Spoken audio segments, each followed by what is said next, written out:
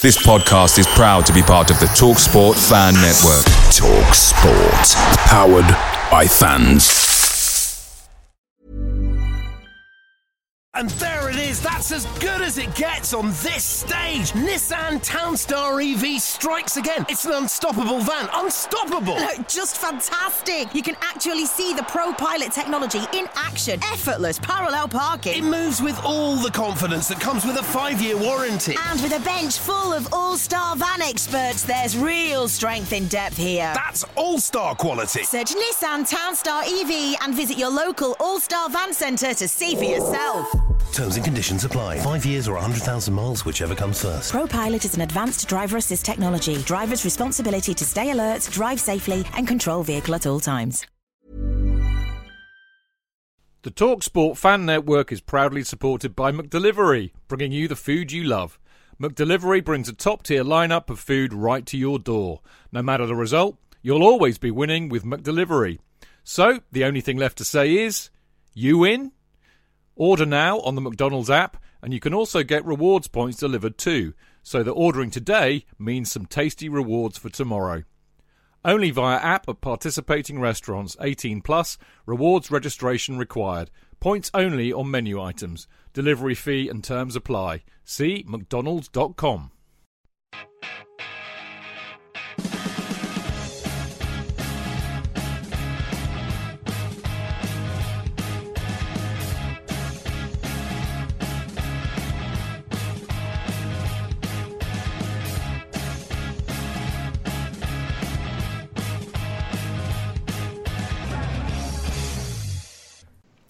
Welcome to the Chelsea Fancast, fueled by Guinness, powered by celery. The show that can be fooled some of the time, but can't be fooled all of the time. Which kind of sums up yesterday's victory against Cardiff very well. Yes, Chelsea won. Yes, Chelsea are only 1 point off fourth place. Yes, Chelsea came back from behind for the first time since they beat Cardiff at home back in September. But to believe that all is well with Chelsea would make fools out of us all. The 3,000 Chelsea in the Cardiff City Stadium may be many things, but fools they are not.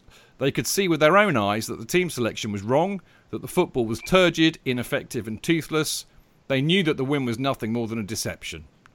They articulated their feelings on what they saw in the only way they can, by chanting "Fuck Sarri Ball" and "We want Sarri out." We may not all agree with their emotive reaction, but it's hard to disagree with the cold-faced reality that Chelsea were poor. Things are not improving, and a very fortunate win courtesy of a blatant offside equaliser should not paper over the cracks. Ultimately, Chelsea were very lucky that the linesman was as blind to the facts that many Chelsea supporters are to the fact that Sarri Ball and Maurizio Sarri is a doomed experiment in the Premier League. There you go.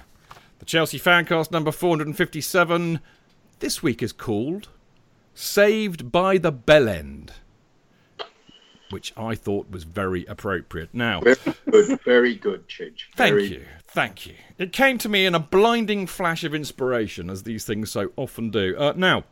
Obviously you just heard the dulcet tones of Jonathan Gidd. How are you, Jonathan? I'm very good, thank you. I have a nice cup of tea. I was slightly worried, though, that you'd meant that Loftus-Cheek had saved us and that he was a bell end, just for a second or two. But it disappeared when I thought, oh no, he means the linesman.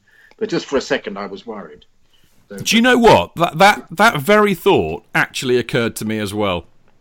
I thought, blimey, people will think that I mean Loftus-Cheek, which of course I don't. I mean, the bell end in question, of course, is the linesman whose name I don't know. Alternatively, by Sarri, who somehow had brought Loftus-Cheek on. You could argue that he did saved by the bell end. But no, then I mused longer and thought, no, of course, Chidge means the bizarre reaction of the linesman who, despite William was clearly dancing all over his vision, wasn't he? Because that was his excuse. That's absolutely lame, which we will talk about in depth. Do not worry. We will. Right, now, it was just going to be me and JK tonight because I've just been a very, very, very busy boy, which meant that, you know, normally I email all the chaps and chapesses that we have on the Fancast a few weeks in advance to say, when are you all free? When would you like me to schedule you in? I've just been so busy. I haven't had time to do it. And, I texted a few of them yesterday, and they're all, Marco's working. Alex is abroad somewhere. Clayton can't. Dan could. I mean, it's just, I was getting panicking, actually. I thought, Jonathan and I could do it. But I tell you what, I tweeted him yesterday, and he said, well, I'm doing another podcast, so I might not be able to. And blow me, he came up trumps about an hour ago, and I love him for it. Mr. Joe Tweedy, what a legend. Super introduction, Tweedy. Yeah, glad to be on there, Chid, yeah. Yeah, brilliant, mate. I mean, not only have you helped us out of the shit, which is brilliant, but I mean, you're one of our favourite guests. Everybody loves it when you're on the show because you talk more sense than Jonathan and I have in probably 11 years of doing a podcast. So and we needn't speak, really. I know. It takes the pressure off, mate, doesn't it? Anyway, yeah. So great to have you on, Joe. Fantastic stuff. Right, now, on tonight's little show, there we go. Proof was needed. I don't know if you can see this, Joe, because you're probably not in Mixlr, but Carolina Blues has just tweeted that Tweeds is the GOAT, and I think he means the greatest of all time, not the one with horns. Yeah, exactly. All right. Now, on the show tonight, we muse over the fact that one of the worst offside decisions ever seen, I mean, it's just unbelievable, shouldn't let Chelsea get away with what was a very poor performance. And in part two, we experienced deja vu all over again, with Chelsea offering no creativity, no goal threat and bite or goals from midfield. With chance of we want Sarri out, we ask, is Sarri the most unpopular manager of Roman Abramovich's reign? And can we draw any real positives from what was, after all, a win for Chelsea? And of course, is there a way forward? In part three, we take a look ahead to Wednesday's match against Brighton before the usual parish notices, and part one of a bumper crop of emails this week. And in part four, JK and I read out the remainder of this week's emails. There's so many because, of course, we've got a backlog from last week, but they're kind of themed around. Some people are talking about the football, and some people are talking about kind of Chelsea-related stories, so they're kind of interesting this week. Now, don't forget, you can listen to the show live every Monday at 7 o'clock of the PM by going to Mixlr, which is, of course, is mixlr.com/Chelsea-fancast, where, of course, you can join in the chat by posting on the live chat page, which so many of you are already doing. Yes, Jean-Paul Guevara, I'm going to now refer a few of them. Jean-Paul Guevara says, deja vu all over again is a tautology. Yes, I'm aware of that. It's also correct. It's also a joke. That's the point, you see. But don't let that worry you. Now, Dean Mears says, I used your pod last week as inspiration for my CFC UK piece. Name checks for all of you. Oh my God, Dean, what on earth have you written? Will I have to sue for libel? We'll find out, no doubt, when I see it next week. Or for plagiarism, Chidge. No. Dean can't be done for plagiarism. He's name checked us all, and he's taken inspiration from the podcast. And Dean, as you know, is technically a Chelsea Fancast writer, so he can't be done for plagiarism, but he can be sued for libel. Oh, okay. So I'm gonna have him on notice for that. We've got Bob Ouzray in the house. We've got Adam Finnegan, Carolina Blues, Rob. I tell you, I'm seeing people in here I haven't seen for a while. This is good. We've got Breedsy in here who says, thought the chanting during the game was bad form, to be honest. We'll discuss that, mate. He says, get behind the team during the game, chant Sarri out after we've lost. I think that's a view. We'll discuss that. And Mike Greenstein says, my first time in Mixlr. Give me a shout. There we go, Mike. We just have. There are a few I hesitate to say this, Mixlr virgins. All right? I think you take that in the way I mean it. So it's lovely to see. If you're in here in the first time, it's brilliant. We also, and I must say this, the wonderful Natalie Bartley. Natalie and I, had a Facebook chat last week. Even Jonathan won't know this. Natalie is one of the original listeners to the Fancast. When we first started, I think Natalie was actually in the original Facebook group we had, which had about 50 people in it. So right when we started, and I remember at the time I was watching The West Wing, which is a fantastic American series about an American president. And they had this famous kind of campaign slogan, because I think it was, bizarrely actually, I think it was President Bartlett, played by Martin Sheen, and they used to have this campaign slogan saying, let Bartlett be Bartlett. And I used to joke with Natalie saying, let Bartley be Bartley. So there you go. It is fantastic to see her back.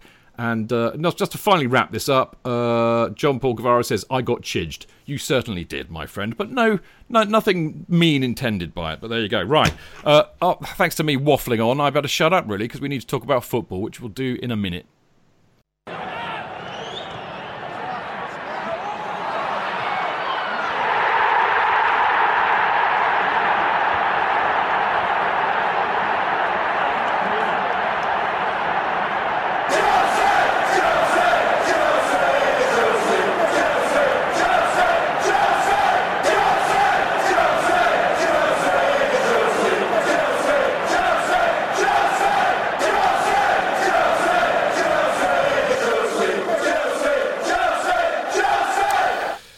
Right, where does one start? I mean, what I will say is that, very luckily for me, I was doing my Love Sport Fans Forum show, which is on 3 o'clock to 7 o'clock on a Sunday afternoon on Love Sport Radio.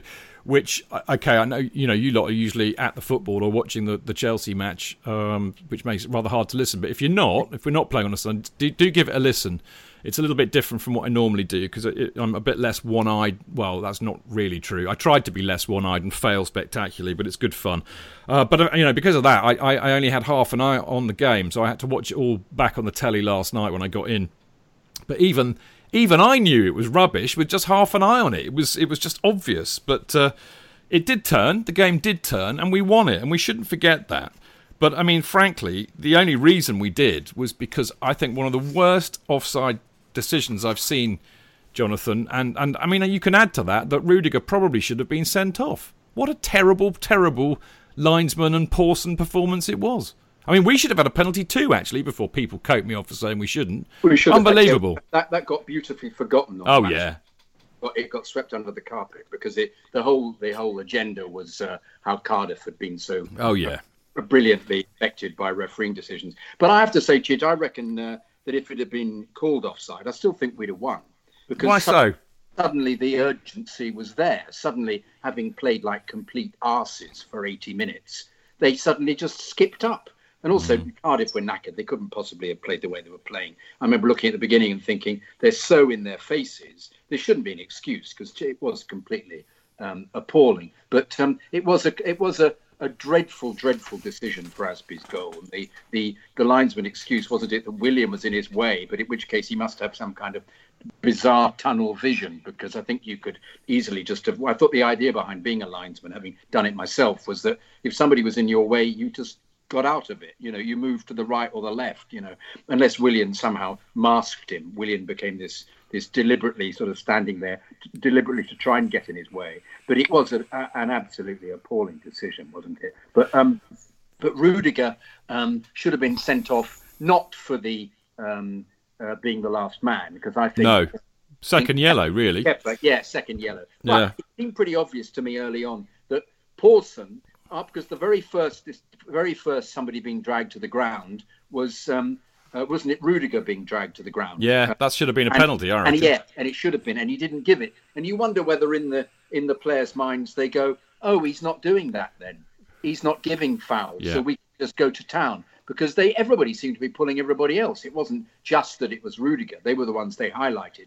If you looked at some of those slow-mo back of the corners, everybody was chipping in, dragging somebody or blocking somebody or having their arms around it. So it's almost as if Pawson made a decision, I'm not giving any of those, which I think some of them do. Some refs do. So he was at least consistent. But consistently shit. That's a real claim, isn't it? Yeah. So but obviously there should have been a yellow card at some stage for Rudiger, because Rudiger was in a strange place yesterday, and as were most of the players. But he just seemed to be incapable of doing a decent tackle without manhandling somebody. Jonathan, I thought so. I read something. I can't remember where I read it. I've been reading so much today, but I read something really interesting about Rudiger. It might have been Liam Toomey's, player ratings, but because Cardiff so effectively blocked, or they took Alonso and Luiz out of the game, but they left Rudiger, so he had more of the ball, and they left him knowing full well he wouldn't be able to do much with it, which is kind of what happened. Playing those ridiculous 40-yard passes to nobody.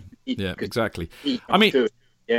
The thing is, gents. I mean, Joe, I'll aim this at you. I mean, in a sense, I did sit there thinking, Christ, I mean, I have to be honest. I was in such a weird position with this because I can't stand Cardiff, and I cannot, or I should say, I can't stand Cardiff, and I can't stand Neil Warnock even more, Colin Wanker. But I have to say, it was such a bad decision. And we were playing, I think, so badly, and it was so undeserving that I actually, even I, had an ounce of sympathy for them. And in a sense, I know I've got Paul Crowder in as often. He hates VAR. I won't bore you into the reasons why. You'll see if you're in Mixlr, he'll no doubt take you through it all. But it kind of made me think, Joe, that it makes a good case for it. But having said all that, Joe, we've been on the wrong end of a fair amount of decisions in our time, so it's kind of quite pleasing to see one go for us in a sense as well, wasn't it? Yeah, and I think the points you make about Warnock and Cardiff are for me that they kind of override the sympathy that I might have had for another team. Ideally, I'd like to look back and maybe Cardiff get relegated by a point, and then the Azpilicueta goal is the one thing that sort of stopped them from staying up. But yeah, I mean, it was we've had some horrific decisions go against us, and historically, that seems to be a thing that happens, particularly in European competitions. But I don't know if you've seen the actual still of the goal. It actually looks like Azpilicueta is defending. Like we've got two defenders who are they're so far ahead of the actual play. It looks like they're actually defending. So I've not seen a decision like that I can't remember how normally it's an inch or there's a little bit of light, or it's the shoulder is offside. I mean, they were like 2 meters offside. So I can see where the sympathy is with them. But yeah, I mean, I don't really have a great deal for Warnock. I mean, the ending of the match was pure comedy with him staring down the referee in the middle of the stadium with the fans. I thought it was wonderful, Joe. It was fantastic. Yeah, it was really great comedy, great theatre. Absolutely, he's such a comical character. But standing in the middle of the centre circle and then rather pathetically waving at all four corners and still looking at the referee, it was so funny. He's just a wanker. Let's be frank about this. Yeah. In fact, actually, there's a brilliant post on Mixlr, which I know you'll both enjoy. They're posting so quickly, I've got to scroll down and find it. I don't quite know how to pronounce this, but it's EOCINE. So if you want to hazard a guess, then please fill me in. He says, I felt for Cardiff, or it could be a she, I felt for Cardiff for all of 5 seconds, and then I saw Colin's reaction and moved from pity to hilarity, which I think actually sums it up. I mean, for me, okay, we'll go into this in great detail in part 2, and I was delighted we won, because how could you not be delighted we won with Chelsea supporters, for Christ's sake? But it was tinged with the reality of what was going underneath. But I have to say that other than that, the biggest plus side from the day was witnessing Warnock losing his shit, Jonathan, which was just priceless, wasn't it? It was phenomenal. I don't have I know you hate him, Chidge. I do. I've always have done. I see him as a kind of throwback. And I wish I could throw him back to the fucking pond he crawled out of. But I love the fact that there will be some kind of contention. I look forward to that. You just know. And instead of even shaking Sarri's hand at the end, he had a go at him. And he had a go at Louise as well for no apparent reason whatsoever. Saying as if Louise could affect the outcome of the offside. Nothing would give me greater pleasure, Jonathan, than for one day to see either a referee, a player, or another manager just smack him one when he has that kind of meltdown. It's just crying out to happen. He's like, do you know what he's like? He's a Yorkshireman, which doesn't really improve my demeanour towards him, to be honest. But he's like a little Jack Russell or a Yorkshire Terrier that snaps at your ankles. So ultimately, you have to shut it up by kicking it as far as you can. To be fair, the reason that he said that he was so fed up about the offsides was that they'd been practising all week not to have anybody standing on the post. For 3 weeks, they'd really drilled them so that anybody left in the box would be offside. So one of his drills works to perfection, and the officials completely cock it up. I mean, it was appalling. I do agree. It was awful. It reminded me we had a player in my Sunday league called Steve Pratt. Pratt by name, Pratt by nature, who would actually be so far offside that he would say, "I'm offside," rather than actually give in to the fact that he might be able to score a goal, because you had the club linesman, the club substitute was always the linesman, and he was asleep most of the time. But it was on a par with that. I suddenly thought, God, we're in Sunday League territory here. Nobody understands the law. But it was. But once again, I'll go ahead with this. I still think that we were suddenly so much in the ascendancy, and we'll go on to this in a minute, that it was remarkable the amount of energy we suddenly created in the last 10 minutes, having been. It was one of the most appalling performances. I'm going back into the years and years. At least David Stride and John Sparrow. A bit of effort. There was effort when even if they were playing shite, there was effort. But God, that was the lack of intent or application. They wasn't talk about we hate Sarri ball. There's no Sarri ball being played. They were all. It was just a kind of weird. Yeah, they can't play it, mate. That's why. But it's integrated, Chidge. It's not that there's been no improvement. It's actually got worse. Yeah, we'll dig into that. We'll dig into that in part 2. But one of the reasons we have everybody on Mixlr is because this is a crisis moment in the season, isn't it? They want to hear what we're going to discuss because of that absolute poo that we saw yesterday. Well, you know what? Here's the thing. I think it possibly. Well, that's a good question. Is it a crisis? Let's talk about this now. Bollocks. Let's do it. See, my guts tell me that if we had lost, it would have been a crisis moment. But I don't. I actually think that in a sense, what will happen, and this we will pick up much later in the program, I know. But I think in a sense. That it saved his job yet again. I mean, Ruben Loftus-Cheek has saved his job by getting that winner. And I know that there is an alternative reality, which is we are still only 1 point above. Off top 4. So I don't think we're in a crisis at all. But what I do think is that football supporters aren't stupid, in spite of what Paul Crowder might think. But we're not. And we know what we see. We know what we see, and the reality is that win does not and should not paper over the cracks. I'm just going to read a quote here by the wonderful, wonderful, wonderful Dom Fifield, who covers Chelsea for The Guardian, and is a lovely bloke as well, actually. Occasionally he comes on our Friday Night Love Sports show to talk about the press conferences. But this is what he wrote yesterday. He says, "Those who witnessed this match will not be hoodwinked into believing Chelsea merited anything. For well over 80 minutes, this had been Sarri's nadir, a display so grotesque it felt worse than the capitulation at Bournemouth, the meek mishmash at Arsenal, or even the thrashing endured at Manchester City, the most emphatic suffered under Roman Abramovich's ownership." Joe, I think, as always, Dom nails it there. I completely agree, Chidge. I think that article in total was not just really a kind of summation of the match. It was a pretty kind of damning indictment of the entire season, and I completely make him correct. It's when you go into a game and you make such massive changes, or you leave your best players on the bench, you leave your informed players, you leave your confident players on the bench, and you're making a point to suggest that this group of players has, for all intents and purposes, been resting for 2-3 weeks. We've been preparing for 2-3 weeks for this game. To then go and deliver that performance for 70, 80 minutes is absolutely diabolical. I mean, I'm not even looking at the Loftus-Cheek and Hudson-Odoi stuff here. I mean, why is Eden Hazard and Kante not playing? Jorginho played for Italy during the week. It's not again. These are all international players. They can all play as many games as possible. It felt like again another one of these decisions that Sarri makes, where he's kind of backing his principles, and this is how we're going to play, and this is the team, and I'm not listening to anyone, and these players will be on the bench. But again, it was just another performance where nothing really went right. I mean, we had 7 billion % possession, and I think we managed 3 shots on target. Yeah. One of them was offside, and one of them was the goal.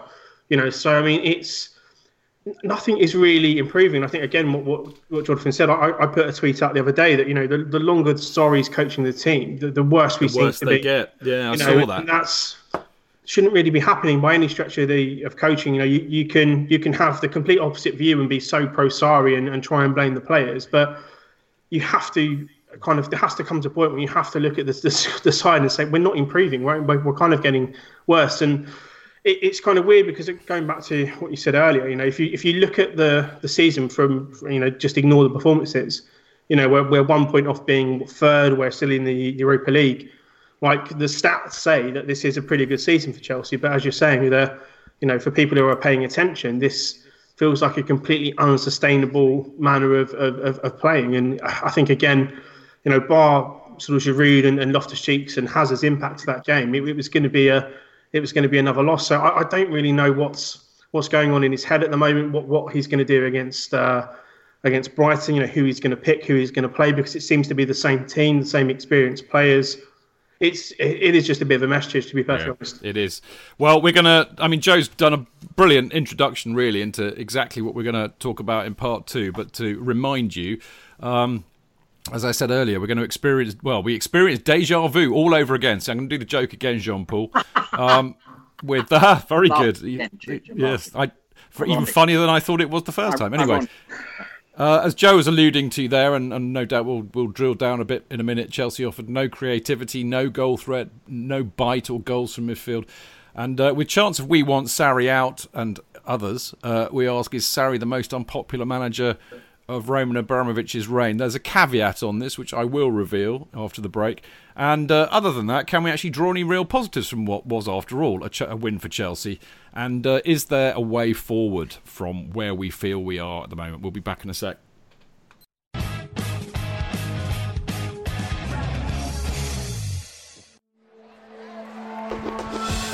The only place for Chelsea fans. Footballfancast.com. Real fans, real opinions. I'm Jason Cundy, and you're listening to Chidge and the boys on the Chelsea Football Fancast. Total nutters and proper Chelsea.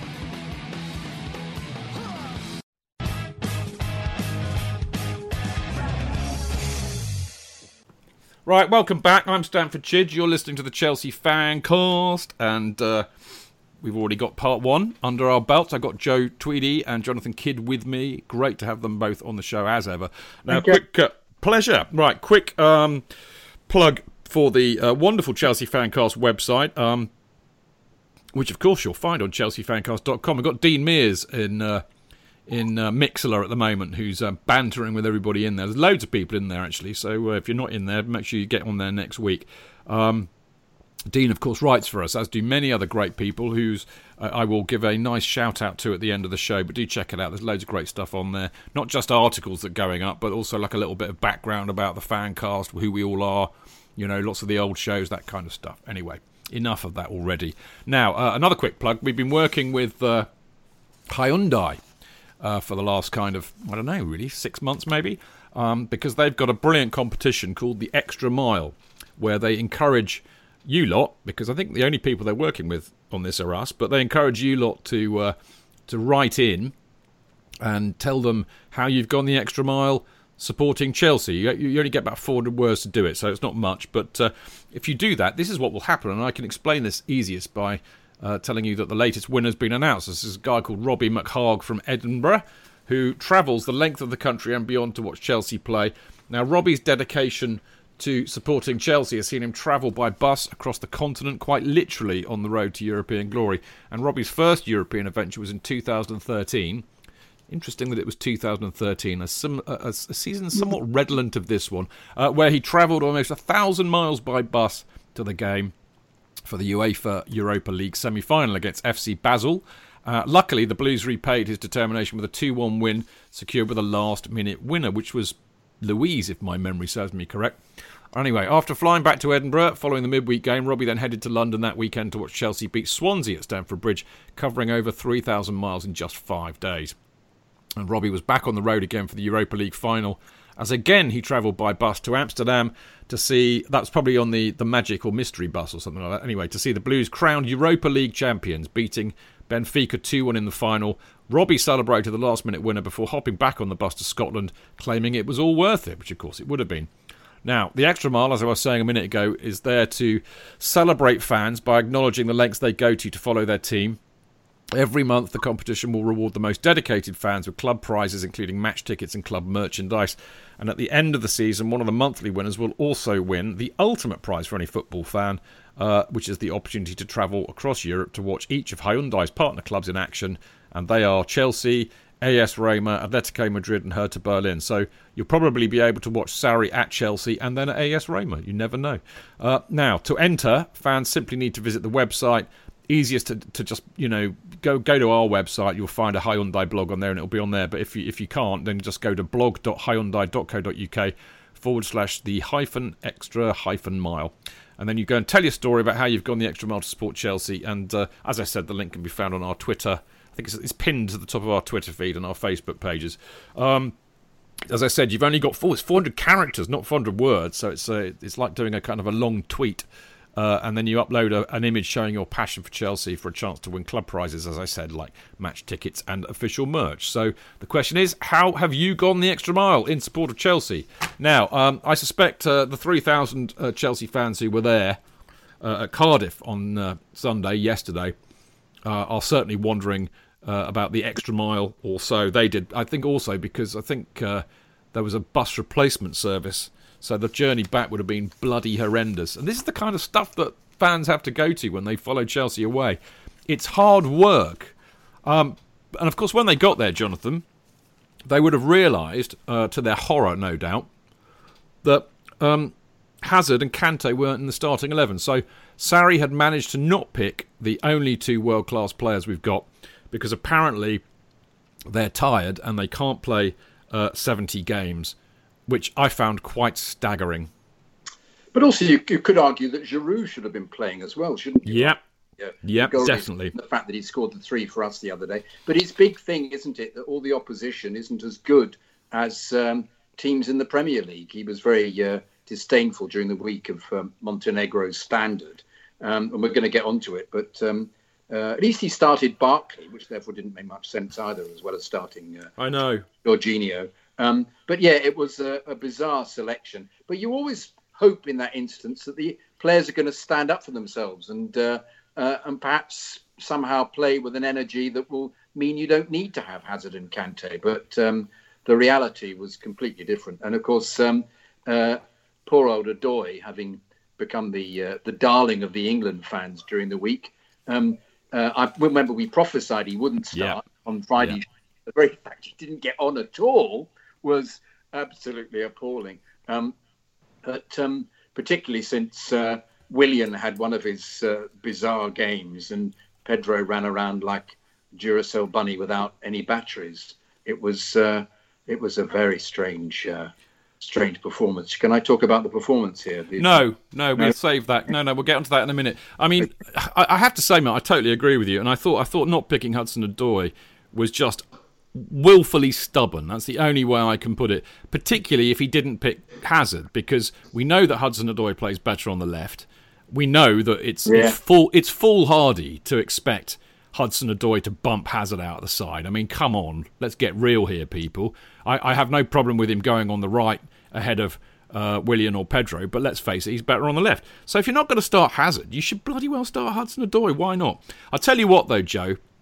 I think watching the match without Hazard and Kante, I'll say it again, are only two world-class players. It was like watching the ghost of Chelsea Future. If ever any of you remember A Christmas Carol by Charles Dickens, Scrooge is visited by three ghosts: the ghost of Christmas past, the ghost of Christmas present, and the ghost of Christmas future. And it was a rather bleak future for poor old Scrooge if he didn't change his ways. And that's what it was like watching Chelsea without their two world-class players, absolutely bereft of any creativity or energy. It was just pitiful, Joe, wasn't it? I thought. Yeah, I completely agree, Chidge. I mean, we're becoming sort of the Premier League champions of keep ball, aren't we? I mean, we can keep possession and pass the ball from left to right and not really do much of it better than probably any side in the league. And I often kind of see these conversations, particularly on social media, with people who seem to think that we play better without Hazard, or that Hazard going is going to be some sort of saving grace of the club. I mean, this is the reality of what we have, particularly if we have a transfer ban. I mean, this is largely going to be the team that sort of plays or is available to pick probably in the summer, if you're assuming that Hazard gets sold, and maybe Kante equally gets fed up with the club as well and potentially goes. I think also it really shows as well that there's, in that midfield dynamic, I mean, Kante is very low-key quite creative. I think he actually does more going forward than Barkley or Kovacic in the system as well. And we actually missed him in the right-hand side because he's not going to be a traditional creative player, but he does actually carry the ball. He dribbles, he makes some decent passes, and I think also we actually missed that as well. But Hazard's kind of non-inclusion, I think that was the most damning thing. I often kind of hear people say that Willian is better from the left-hand side. That's kind of the player that we bought him, was to play him on the left-hand side. And again, him and Pedro for the first sort of 45 minutes might as well have not really been on the pitch. I mean, there was such little happening through them, such kind of creativity, as you say. There's really nothing to look at in that first half performance, and you're looking for positives and a life without Hazard or life without Kante, as you're saying. It doesn't look particularly appetising, and this is with a coach who repeatedly would say he doesn't like the transfer market, that this is a guy who is meant to be able to save kind of save Chelsea in terms of sort of the performance and change the dynamic of the club. And yet we look more sterile than we have even under sort of Conte and Mourinho, when people get this sort of image of their football in their head. I don't think we're any more better, or we're any more sort of cutting in the final third. We are with a quote unquote attacking manager. And it seems to be, again, you could take this performance and swap it with any, of the 20, 25 performances we've had that are like this throughout the season, and you'd get the same result. The difference being that Hazard and Kante, again, without them on the pitch, we look completely and utterly directionless. And, as you say, looking towards the future without Hazard in particular, I think Chelsea fans should be careful what they wish for. Well, exactly. I mean, it was, as I said, the best way to describe it from my point of view was it's like the ghost of Christmas future. Yeah. Now, here's the thing, Jonathan. I mean, we talk about this a lot, and I have to be honest. I don't mean to out you here by any means, but I did see a few tweets of yours yesterday where suddenly, your utter despair at what was happening was going on, which is very unusual for you. Now, here's the thing I wanted to ask. I mean, again, it was, this much lauded possession nonsense. They had 71% possession. Apparently, they had 21 shots on target. 21 shots, although I find that hard to believe. But they only had 3 on target, none in the first half. I mean, if people want to know why so many supporters just can't bear it, that would be it for me. What is the point of possession without any penetration? Well, I didn't even think that they were particularly playing possession football yesterday. I thought they were just attempting to not get turned over by a really energetic Cardiff side. I have to say that yesterday was almost a turning point for me. I'm happy to be outed.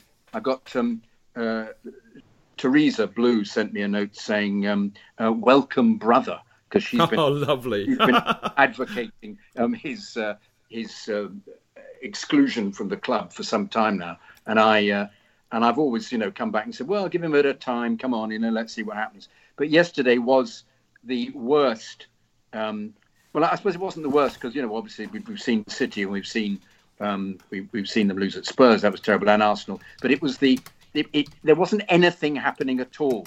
In past games, I've been able to look at it and think, yeah, all right, they're trying to play the triangle. They're trying to press really, really hard. They didn't even do any of that yesterday. So therefore, I couldn't see what aim he had at all. And I described it on Twitter as completely clueless and aimless. So I don't actually think they were playing possession football. They were trying to play his triangles as usual. And I'll go back to this. I don't think he ever tries to specifically play possession football. He tries to get up the pitch by playing the triangles and then play a ball through and a shot. But once again, they don't shoot. If they're not shooting, well, I don't get this 21 shots. So perhaps they do most of the 21 shots were in the last 10 minutes. Some of the shots were dreadful. Once again, we had a Kovacic shot that almost hit the corner flag. We had a Rudiger shot that was just completely laughable. So it isn't, to me. It's when it works. It's the press most of the time, as they did against Everton, where he said it was the best half they'd had, and I tended to agree with him. Except once again, they didn't shoot. but they did stop Everton completely from playing from the press. There was no evidence of the press at all yesterday because they were being bullied, which made me also worry by the fact that, Cardiff were preventing them from playing by pressing them and being in their faces. And I thought, come on, you're all better than this. And I think this is one of the problems I have with the team, is that on their own, they're all better players. And yet, in a collective, it's the worst I've seen them play for years. Some of these players, you think, actually, you're a good player, but you're not playing anywhere near your potential within this system. So I don't think people go on, particularly on Twitter, social media, about possession football is useless. I don't think they're trying to play possession football for possession football's sake. He's trying to pass the ball into situations where he gets the ball into the penalty area, or a ball is put across, and then there's a strike on goal. And it's not happening. It's not happening for a variety of reasons, and we're going to get onto it in a minute. Yes, he said because the shots on target were 3. There were none in the first half. That's right. So it all took place in the second half when they upped a gear, when Loftus-Cheek came on and didn't. Once again, Sarismo wasn't being played. It was just he got the ball and took people on. Yeah. And it encouraged people. And you then go, well, yeah, all right, if they play that way, let's let them play that way. Let's them once again. We'll get onto it. Barkley might then be a decent player as he played for England. But Jonathan, I've got a question for you. That was brilliant stuff actually, because I didn't think about it clearly to the degree that you have, and I thought that was really well put actually. So in a sense, you're kind of saying that they won that game in spite of Sarri because they're not playing how he wants them to play. Well, they didn't play at all in the first 80 minutes the way he wants them to play. It wasn't anything. There was no.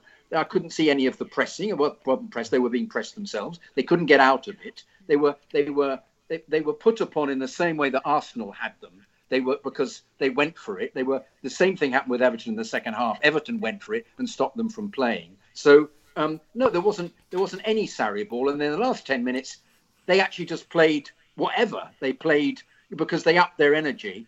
And they could see they could possibly score. So suddenly, Loftus-Cheek and Hazard are just running at people, and Hazard couldn't deal, and Cardiff couldn't deal with it at all. So yeah, to me, the last 10 minutes was just them playing, thinking we're gonna win this. They weren't thinking I must be disciplined and play the triangles or look up. They weren't. They just went for it, and you revealed in going for it how much better than Cardiff they are. Well, exactly. All their players are much better than Cardiff. Exactly. No, that's spot on. That's really absolutely spot on. Look, Joe, it's all a bit of a conundrum for my poor old addled brain. But I think Jonathan does make a good point there, actually. I've got to be honest. Is that how you saw it? Yeah, no, I agree, actually. I think the point about the dynamic of the game changing when Loftus-Cheek comes on is actually pretty valid. And I think now, actually, Jonathan's been talking about it. It kind of makes sense that the reason that he's maybe not picking Loftus-Cheek, because he is an aggressive, direct player with the ball. He wants to take people on. He wants to kind of push forward. He wants to attack. Maybe he's not in terms of sort of this kind of triangle, vertical, tiki-taka stuff that Sarri's trying to put in. Maybe that's not his forte. There was a moment when he came on. I think it was a couple of minutes into when he came on, the ball came to him, and I thought, okay, the easy pass is to just lay it back to, I think it was Kovacic. Was it Kovacic? Might have been Kovacic at the time. Instead, he sort of rolls his man and then sort of powers forward sort of 20 yards and then starts pushing forward. And maybe that's not what Sarri's after in terms of sort of what he wants on that left central midfield role. But no, I kind of agree. I actually think this season, and your point's interesting, Chidge, is that our best performances, I think, really in terms of, let's say, recently the Tottenham game and probably the City Cup final were kind of anti-Sarri in terms of the approach to the game. And I think actually, we can talk about the level of ability in the squad and maybe there needing to be some serious reinforcement. But Chelsea are still a really, really good counter-attacking side. I still feel that even when we set up to counter-attack, and okay, it's going to be against better opponents, but particularly against City, that game we played against them in the final was one of the best performances we've put in against a top team for ages. We're still set up to be able to counter, and I think again, a lot of the success we're having is in spite of the kind of approach that Sarri's taken. Look at both of the goals. We're trucking in crosses into the box rather than sort of looking for cutbacks and looking for sort of passes into a striker in the area, actually putting sort of shelling crosses into the area looking for a header. So. And again, I don't know whether this is a direction from Sarri. Whether he's come on and said, okay, let's play more direct. It seems to be just a sort of element of the team going, okay, we've got Giroud on now, we've got Loftus-Cheek, we've got some physicality in the team. Hazard's out wide, right? Let's start being a bit more direct. Let's start playing it into Giroud. Let's start, let Loftus-Cheek drive with the ball. Let's get some crosses into the area. It seemed a little bit kind of to maybe kind of against really what Sarri's trying to implement, and in a sense, Joe, that's the point, because we won that match. I mean, okay, I kind of pissily said it was all down to the offside decision, but the reality is we won that match because Hazard, I think, also changed it when he came on. Yeah. Loftus-Cheek changed the match, and which begs the question yet again: why did he start with the wrong team? He does this far too much, in my opinion. Yeah, I mean, it's an interesting question. I mean, we can keep speculating about Loftus-Cheek's injury, but it seems whenever he comes on this season, he affects the match, and we can talk about his defensive deficiencies and all the stuff as well. But he seems to have more of a net positive impact on the side whenever he plays, and it seems to lift the team as well. All of a sudden, you've got someone in midfield who actually is going to go forward with the ball, who's going to sort of create in the final third, who actually wants to attack, doesn't just want to play the simple pass. And you could sort of see the team visibly lift. And I'd say the same when Giroud came on as well. Now all of a sudden we've got a reference point up front. The ball's going to stick. We can actually play the ball into him. We can put crosses into the box. He's going to be a problem for centre backs. And I think sometimes we depart from what makes us a good team. We're still a physical, aggressive, attacking team. We're still, I think, a good side, but we're sort of being curtailed a bit by this sort of structure that Sarri is trying to put in place, which is, sort of this kind of Napoli-esque triangle football. Whereas, we might as well just sort of relent to what's making us look good. For the last 10 minutes, I mean, Cardiff really couldn't live with us. It was, as Jonathan said, 21 shots in the second half. Okay, a lot of them were from pretty poor angles, but I mean, that's almost a shot every 2 minutes. And that sort of relentless approach is what we should be trying to do from the offset of games, instead of sort of meandering through the first hour, 70 minutes, and then trying to change the game with substitutes. Why not play Loftus-Cheek an hour if you can only play an hour? Get him in front. I mean, there is an issue with Loftus-Cheek, and I think a lot of us, forget this, but he is being managed through a back injury, which I don't think is going to go anywhere soon. I take issue with I mean, look, here's the thing. Let's be really honest here. None of us are in the training sessions. We don't see the players day to day like Sarri does, and for all we know, maybe Hazard was absolutely knackered, and fair enough. But I also know for a fact that actually Hazard's play. In fact, I've got the stats here. I brought them out on my because I mean, you can imagine what it's like doing a radio show with neither of them support Chelsea, so you can imagine the grief I was getting in the studio while this was all going on. But I have this. I feel like Neville Chamberlain here. I have in my hand a stat. Anyway, the reality is this: the most minutes have been played this season by Azpilicueta, who's played 2,700. Then N'Golo Kante and 2,680. Then Arrizabalaga, but I mean, he's not going to get tired. Then Rudiger at 2,589. Then Luiz, 2,520. Jorginho, 2,471. Marcus Alonso, 2,401. Eden Hazard has played 2,333 minutes. So he's hardly played. I mean, he's like 1, 2, 3, 4, 5, 6, 7, 8th most played player. In fact, yeah, there you go. And then actually the rest are significantly lower than that. So of the players to have played most minutes, he has played the least, if you see what I mean. So, as I said, okay, I respect the fact that Sarri's in a much better position than us to know how tired he is, but I do question it a bit, I have to be honest. I'm going to move this on a bit, JK, because I read a very interesting article about Higuain, who I think is just not he's just not the solution. And we did discuss on the show a few weeks ago, didn't we, that he was supposed to be Sarri's saviour, but he's not really proved it. But I mean, the basic tenet of the article was that Higuain admitting that he's struggling in the Premier League and he's not really up to it, and he feels a bit unsupported by Sarri. And Sarri, I'm just going to read a few quotes here. Sarri said that he said to me, he being Higuain, it's difficult because this just merely made me like laugh my cock off actually. But anyway, he said to me it's difficult because the physical impact of the defenders here is really very strong. The referees here are really very different than in Italy, and so it's another football for him, especially for a striker. It's really very different. And so I think that he needs time, but we have no time. So we need him at his top level in the last 2 months. I don't know. I'd just like to see him at the top in the last 2 months. At the moment, only this is really very important. We need Gonzalo at the top. It's not easy, I think, to get used to this championship. The level is different, the way of playing is different, and I think that especially for a striker, it's really very difficult to get used to the Premier League in only 1 or 2 months. Now, I have a bit of sympathy with that. I mean, Drogba took a year. I mean, some strikers take a long time to get used to it. But the thing that irked me most was that he can't deal with the physical impact and the way that we defend in the Premier League. That is a problem, JK. Not to mention, he looks about as quick as I do. But it seems completely ridiculous. He's supposed to be one of the best strikers in the world. I mean, how has he scored against all these other teams, and particularly in Italy? I can answer that in 2 words. Well, 3 if you allow me the bit in between them. Time and space. Yeah, time and space, and also being possibly 5 years older than he was then. Yeah, that would be the pace, I think, because he looks slow now, doesn't he? He played like an old bloke playing in a park yesterday. He sort of strolled about. I just found it absolutely bizarre. He then went even further and further back to pick the ball up. He thought, hang on, no, get in the box. What are you doing? Even if you don't do anything, I don't want you in midfield. Well, he wasn't getting any service. I mean, how many times have we seen strikers do that? But if you're in the box, at least you got the opportunity. You might get the ball pumped through to you. If he can't even, Jorginho couldn't even play that lob pass that he plays, or even nobody got ahead enough to get the ball into the centre for a cross.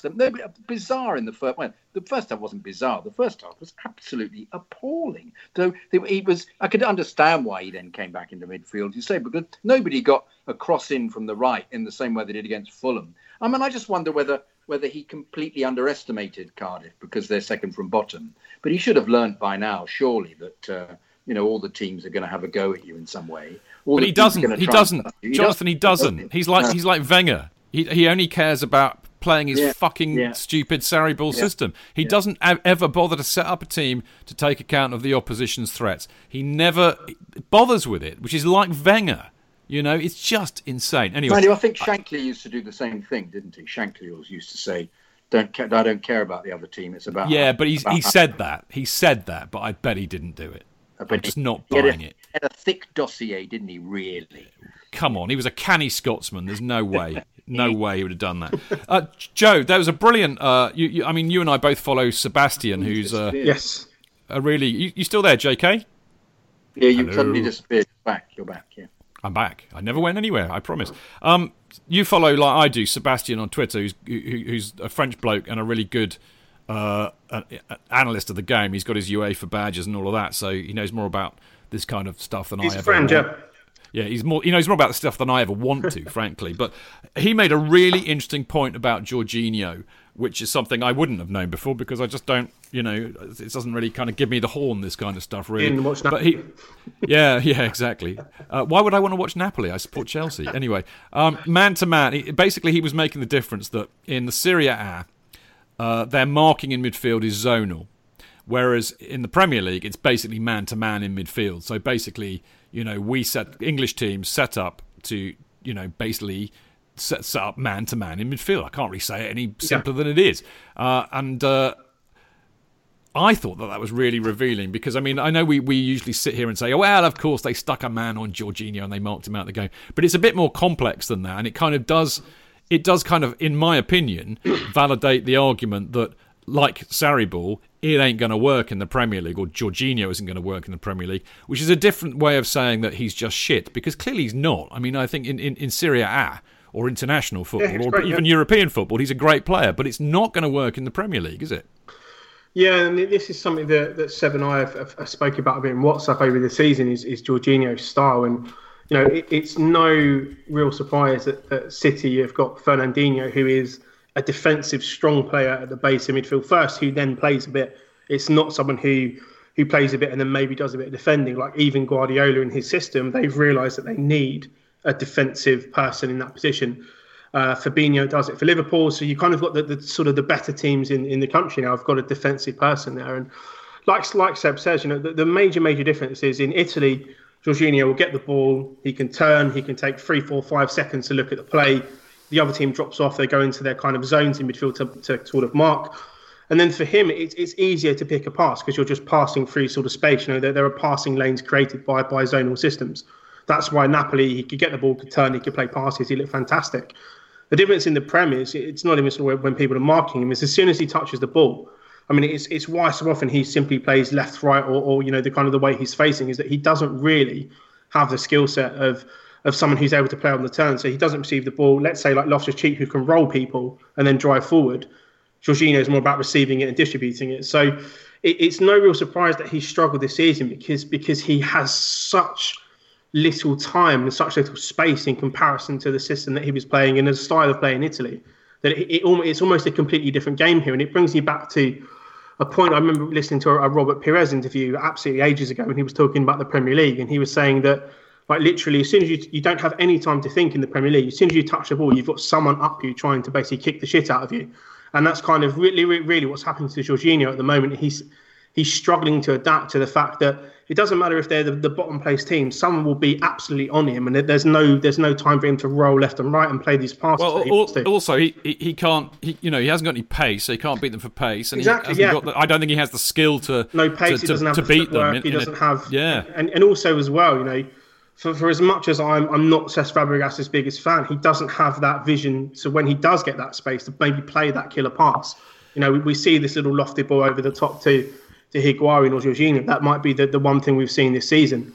But the other thing as well, I mean, we're talking about sort of the stuff that, I mean, his actual passing quality isn't that great. I mean, so many times this season you see him underhit a pass or misdirect a pass. And I think it's often because he's under so much more pressure when he's on the ball, because in Italy, his passing was usually crisp and pretty clean. But in the Premier League, there was, I think, a game against against Cardiff. He had a player out wide left, and it was a simple kind of 20-yard pass, and he completely sort of undercut it, and they were counter-attacking straight away. So it feels like he's not really getting it, and I don't know whether even, you know, in a year's time, 2 years' time, if he adjusts to the league, whether he's going to be that sort of player, because as you say, it's not like he's got this incredible touch, incredible ability to sort of roll and beat players, and then sort of spread the ball that way. And his range of passing isn't excellent. You know, it's a little bit confusing as to where he's eventually going to be, because I think unless he has someone next to him, so, you know, switching the midfield, maybe bringing Kante back and playing more of a two in front of the back four, I don't really see where his future is, because at the moment, every other team ahead of us in the league has got a definitive holding player who's more defensive, who's there to defend and then give the ball, rather than sort of be this, you know, kind of deep line playmaker that he's trying to be. So if better coaches have figured that out, then I don't know really where that leaves Jorginho, because I also can't see him playing further forward. You know, I'm not sure if he has that, let's say, I don't know, that sort of creativity. I think he's a one-trick pony, Joe. Yeah. I think that's the thing. And the other thing I would say about, and I've got to be honest, I mean, I have a lot of sympathy for him, really. I mean, you know, we've all been there. You know, we've kind of like taken on a job full of hope and expectation, and suddenly realise that it ain't the job for us, and we're totally out of our depth and we can't cope. Well, I mean, maybe not all of us. I have, that's for sure. And I do have an element of sympathy for him. He actually looks shell-shocked at the moment, which is understandable given what he faces every week. I mean, would you share that view, JK? Well, I think his being substituted was pretty inevitable, wasn't it? Yeah. There's an element of Loftus-Cheek that I love when he supposedly rolls after the ball, where he actually seems to step into the player. Yeah. And I always look at it and think, is that illegal? Because he really does almost just charge him out of the way. But I think because he's got his foot over the ball, it looks legitimate at the same time. But it's very dubious. I mean, it gives him a millisecond to control the ball and go forward. But I have to say, I've become more and more admiring of Loftus-Cheek as the season's gone on, and you know, I was pretty harsh on him early on. I didn't think he had it, because I thought he was lazy, and he's just improved. And I wish he was being given, maybe because of the back, more time. And I agree completely about Jorginho. I think I wonder whether, in fact, whether the standard of the Premier League has actually really improved. Which is reflected in the number of teams in the far forward in the Champions League. And in actual fact, it really is very difficult to transplant somebody into a side unless they've got very, very excellent skills, particularly the ability to think on their feet, which Jorginho is really suffering from. Because, as you say, you were saying he can't. He's not very quick. He can't tackle very well, and he can't pass. He hasn't got enough intelligence to pass quickly enough. Well, what is there left? It's almost as if he shouldn't be picked. But we haven't got. What replacement do you have? If you have Loftus-Cheek, well, we sold Fabregas, didn't we? Indeed, we did. So, and he wasn't really the answer either. No, I mean, we can all sit here with kind of 2020 hindsight saying, "Oh, we miss Fabregas," but we used to. I remember I won't accuse any of the rest of you of doing this, but I moan like stink about Fabregas in the last year or so of his career because he was too slow and he couldn't tackle. Yeah, although he always bypassed in midfield. He was, they used to run through us like a knife through butter, but he could pass. Listen, I just want to add what you said about Loftus-Cheek actually, mate, because I thought again, great stuff, and it just occurred to me that. Loftus-Cheek, I think, is in a sense, he's like the perfect kind of Premier League player. He's well over 6 foot. He's a very big, strong boy. He's quick, but he's got an amazing touch. So he's got that kind of blend of great skill and physicality, which is kind of really what you need to survive in the Premier League. And here's just to kind of run off this point.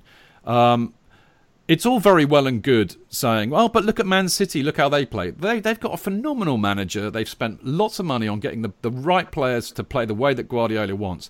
But the reality is that, the Premier League on the whole is very physical, very quick. Teams will shut you down, close you down, man-mark you out of the game. So unless you've got like a £500 million team and the best manager in the world managing your side, you kind of need to face up to the reality of what you're dealing with, and it's a bit like going to. Okay, I'll give you a weird analogy. It's a bit like going to Paris and expecting to get laid by a sexy French Parisian girl just by speaking English. It ain't gonna work. Well, that happened to me. I did that. Unless you're Jonathan Kidd. It's always the caveat, really, isn't it? Jonathan has talents that belie what I've just said. I'm going to move this on, folks, because time is running on. And we can't really not, talk about the chanting, which I think really kicked off after about half an hour. But let's be honest, it's been a feature of a lot of games recently. And again, I go back to Dom Fifield, who put it beautifully, I think. He said, blunt and bellowed admissions that, in truth, their own team are not very good, that the head coach is out of his depth, and that there's only one viable option to pursue. We want Sarri out, is what Dom Fifield said.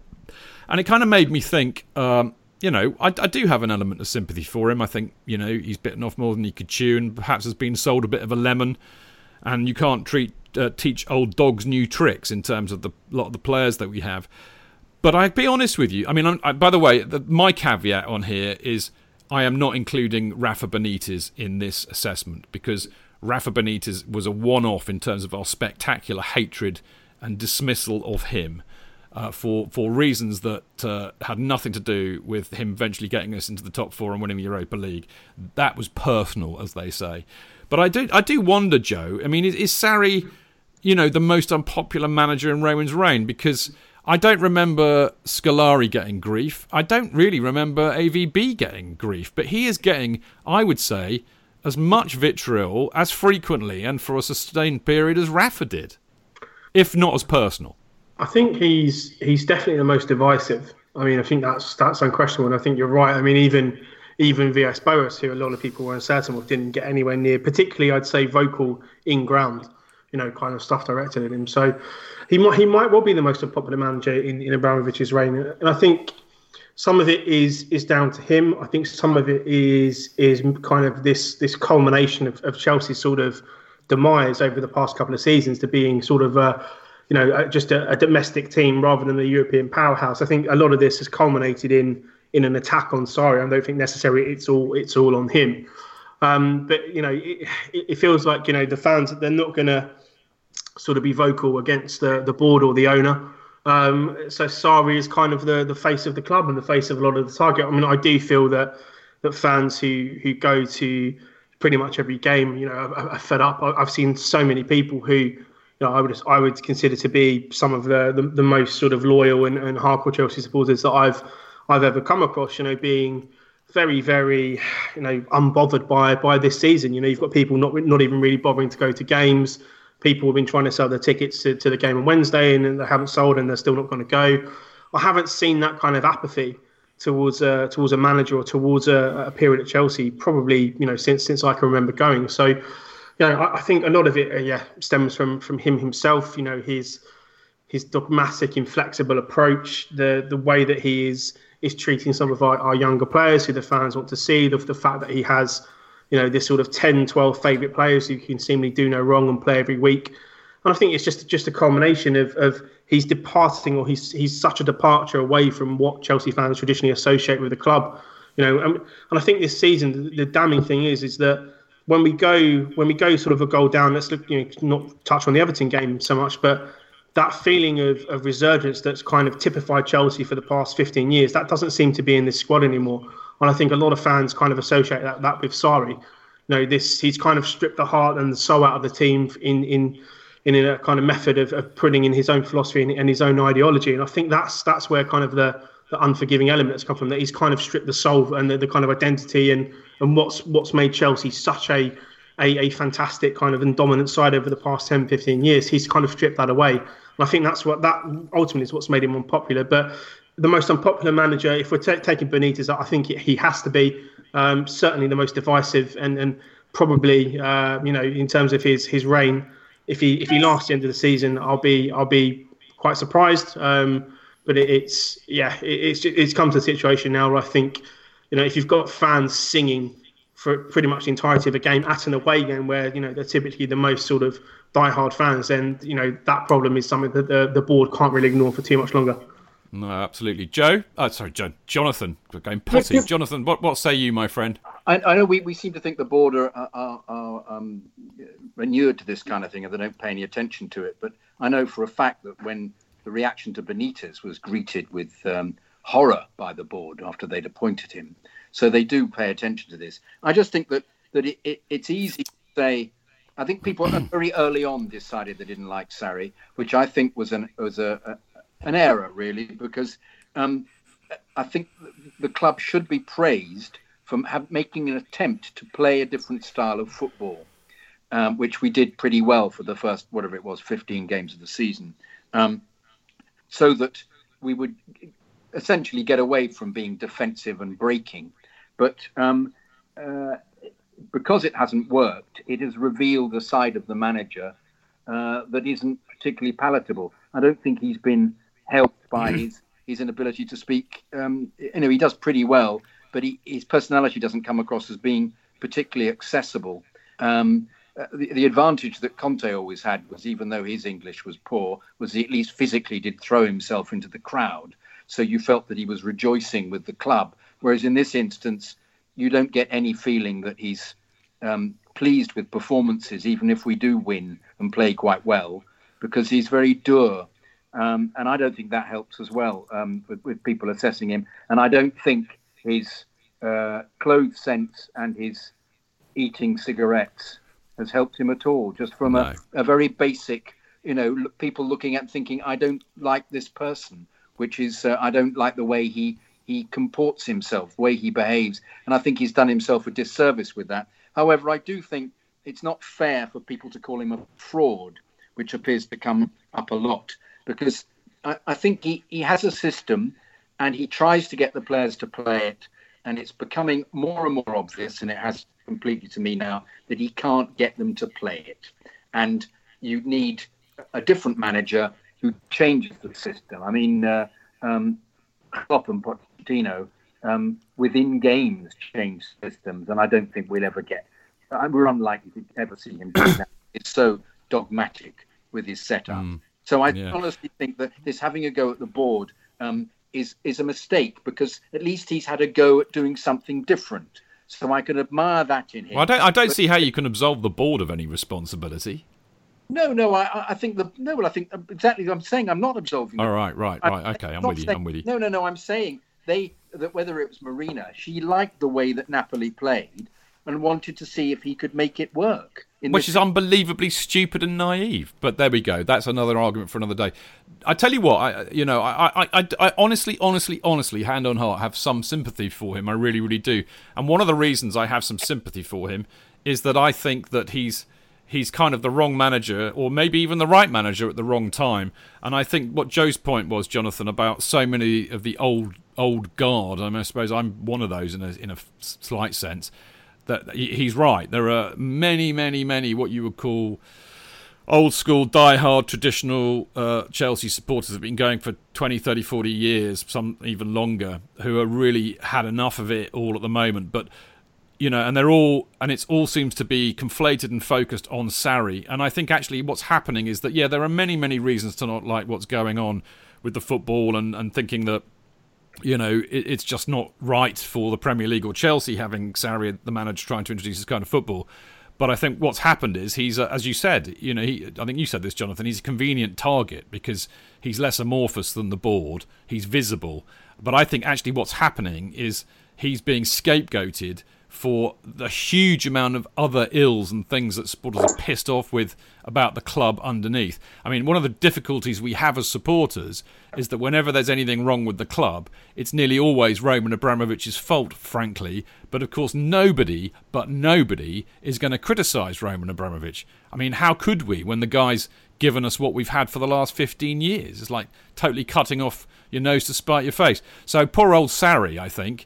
And of course the board, I mean, somebody said on Mixler a minute ago or so, and here so many people posting, I can't catch up with them, but somebody was kind of making the point about the board not getting... Oh, there we go. Joe the Blue said the board haven't helped the situation by speaking in Sarri's defence, though. They could easily have got behind him and given a statement that covers him for the season, but they haven't. Well, that's the board, you see. They hide. They hide behind the manager, and they scapegoat him too, because he gets them out of the shit. That's the trouble. So I think poor old Sarri, in a sense, has been scapegoated for a lot of this, and there's a lot of underlying issues why the supporters have had enough. We're getting older, maybe we're less tolerant than we used to be, we're used to success, so we're perhaps more entitled. The ticket prices fuck us off, the rescheduling of matches, the whole way modern football's going, being called Yadar every 5 minutes by little virgins on Twitter, you name it. There's a million reasons to be pissed off with football, actually. And I'm afraid what's happened is it's all being articulated and directed at Sarri, who just happens to be in the wrong place at the wrong time. And as I said, I'm not trying to mitigate him or forgive him. I think he's made many mistakes. I really don't think he gets the Premier League. I think he's incredibly stubborn, willful and intransigent. Proper Italian manager. And to be fair, sometimes being intransigent and it's my way or the highway is a good managerial trait. Nobody ever argued about Ferguson being like that, or Brian Clough, or Bill Shankly. It's not necessarily a bad thing, but I think just this whole, he's just landed at the wrong place at the wrong time, and I think he's getting it because of that. I'm going to say something as well, sorry, just to finish on the point. I saw a great tweet by Ollie Glanville yesterday, because the other thing I think doesn't endear him to the supporters is that he just has the air of a man at the moment who just doesn't give a fuck, actually, about what he's doing, how he's doing it, or what we think. And we have this delusion as supporters that we're important and that it matters what we think and what we say. And I'm sorry to disappoint everybody, but it really doesn't. The club don't care, and certainly the managers don't. And of course, when we get a sense of that, it makes us angry. That's my final point. Now, having moaned like stink for an hour and 12 minutes, and I'm aware of people saying that they don't like us when we're negative and we moan. I have to apologise. I can't help it. If we only call what we see, and we try and be honest about it, and I try and be open, kind of balanced too on occasion. I am going to try now, you see, because it can't be all bad, surely. And Liam pointed this out, and we actually made a point on the show the other week that whenever Chelsea go a goal down, at the moment, it looks like that's it. We just can't come back. And I made the point that the players look like they've just completely lose belief in Sarri and the system and just don't believe they can get back in the game and basically disappear, fold, check out, call it what you will. But Liam made a point yesterday. He said that Chelsea had not come from behind to win a Premier League game, as I said in the intro, since beating Cardiff in September. So in a sense, that the fact they managed to come from behind and win a game when they had been playing absolutely shit, I would say points to the fact that their mentality is not completely gone yet. And here's the thing. We are 1 point behind United and Spurs, and we're level with Arsenal. I mean, I've got no idea what's happening in their game at the moment, but if they lose, then we're still level with them. So, we could still make the top four, and we could still make the Europa Cup, of course. But the thing is, Joe, do any of us actually believe that we will? Because I just don't see that belief from the supporters at the moment.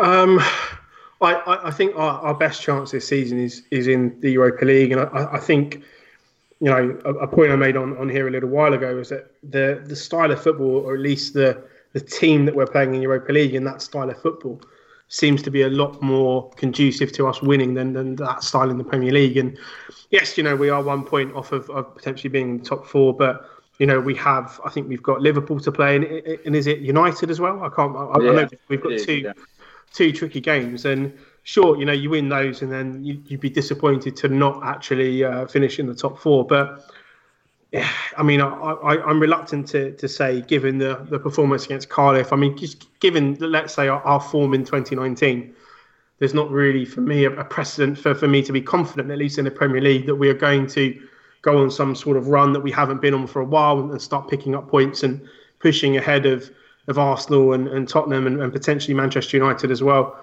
That West Ham will play much, much better than they have against us. Yeah, exactly. Yeah, they're the World Cup. Yeah. So I mean, to me, it feels like it's Europa League or bust.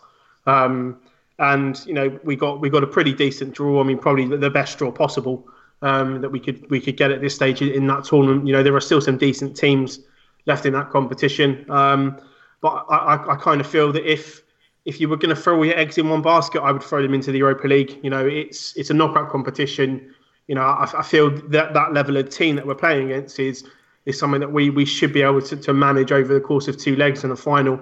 I just feel that the Premier League, sort of the momentum it's not really with us at this point, and maybe Tottenham are falling away, and maybe other teams are stumbling, and depending on what Arsenal do today, it could all kind of change at the end of the podcast. But my confidence is more in Europe than it is in the Premier League at this point in time. I mean, in a sense, you only have to win 5 games to win the Europa League, whereas you've got to win 8 in the Premier League, and arguably against tougher sides. I mean, the thing is, Jonathan, the thing that occurs to me, mate, is that, even if we get rid of Sarri now or at the end of the season, there's a bigger stench around the club at the moment than there would be from the lingering stench of a man who eats cigarettes and smokes like a chimney at there. That's the trouble. Well, all the chickens are coming home to roost, aren't they? Really? Yeah, they are. Exactly. It's inevitable that everybody's frustrations over the lack of football, what you call him, DOF, the director of football, the fact that the youth aren't being played. If we were playing decent football and finishing and challenging for the title, there wouldn't be any of this at all. The expectation is that's the standard that we need to achieve. And I completely sympathise with everybody who despairs of it. And I've it's taken me this long to completely come round, just because I kept hoping that somehow he would make the team into this similar creation to Napoli, but with their own strength. And I don't think he's going to ever manage that at all. So, but I have to say, I think we better be careful about what we wish for, because if we do end up with the transfer ban and having to use the youth, we need to get the correct manager to deal with that. But as you say, the club might just carry on with him, in which case we'll have next year with the transfer ban, and he'll still be there. Well, let's park that to right at the end. I didn't want to give people the bad news that early, Jonathan. But I mean, I again, Dom Fifield has excelled himself. Joe will love this because I know he read the article. But I think what Dom said here was just, again, he nailed it.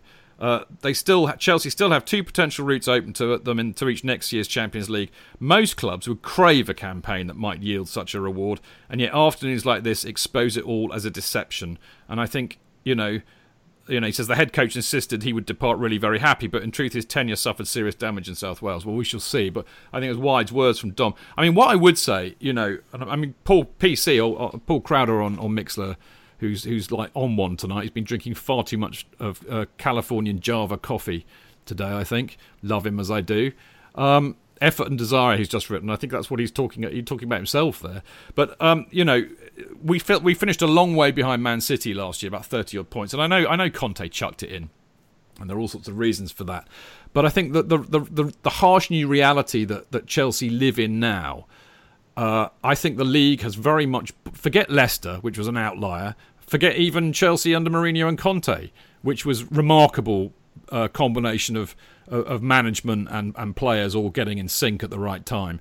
But the reality in the Premier League now, which has fundamentally changed since we blew it apart with the arrival of City and the continuing riches of Man United and the Fenway Group's desire to do a Boston and make Liverpool win something significant and put a lot of money in to boot, is that I think in reality you finish where you know, depending on how much money you spend. I mean, you could argue that it's always been like that. But we are, I think, now outside the top four in terms of the amount of money we have and are prepared to spend. So, you know, we are, unless we suddenly spend a lot more money, difficult, we've got a transfer ban, difficult if the club are unwilling to spend money, and they've certainly been spending less pro rata since 2013 than they did in the first few years of Roman's tenure. And I know we spent big on people like Kepa, but actually, you know, fundamentally, they're funded out of player sales. We're making profit as a club because we're selling players. We are not spending anything like the money at the same rate that we were for the first 10 years of Roman being here. So the reality is that unless something changes in that level, we are always going to be struggling, I think, to make top four unless we punch above our weight, which is, I hate to say this and even mention it, but whatever you think of Spurs and the hilarious putting the pressure on, Spurs as a club, I think, are about the sixth biggest spenders, and they consistently under Pochettino have punched above their weight because of that. So we now need to be a club. We don't need to be. I think this is where we are. In order for us to have the same kind of success that we have all enjoyed over the last 10, 15 years, we'll now have to punch above its weight because it cannot and will not spend the kind of money that you need to spend to compete with United, Liverpool and City, certainly City, and dare I say it, even Arsenal. And the worry is, of course, is that Spurs might, you know, be in a position quicker than Arsenal were when they had to, you know, when they built the stadium and didn't do anything for years because they were still paying for it. But with 60,000 spectators going into that stadium, it could turn the tables there too. So there are worrying times that go way beyond whether we think Sarri can cut it or not. Anyway, to kind of let's draw this part to a conclusion. It is a bit miserable. I've got to be honest. I hate being this negative, but I mean, I haven't wanted a season to end this quickly since we had Rafa in 2013, and I just really had enough from about February. But I really do think we need a reboot, basically a factory reset, as Marco calls it. But you know, I would actually settle for a proper clear out and get a manager in who gets the club, whatever that means. But I mean, you know, Gunnar Solskjaer's arrival at Man United galvanised the support because he got the club. So it is important.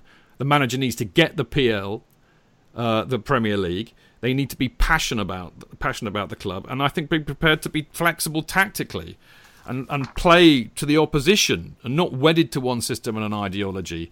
Promote the youth, which we might have to do if we have a transfer ban anyway, but actually build something.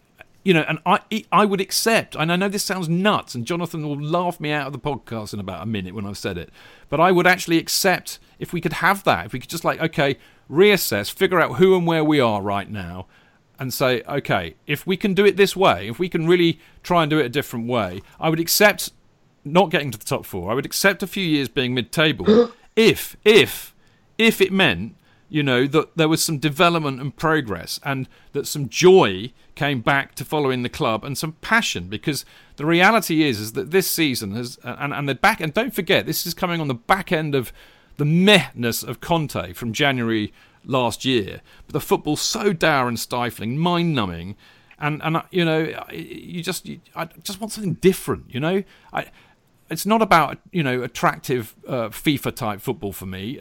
As long as it's got passion and desire and energy, and we win, you know, that's what I want.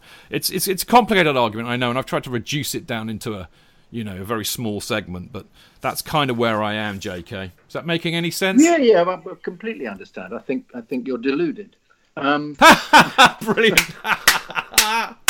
Brilliant. Exactly the answer I wanted. But the trouble is, I'm a dreamer, mate. They've got the business plan, haven't they, Chid?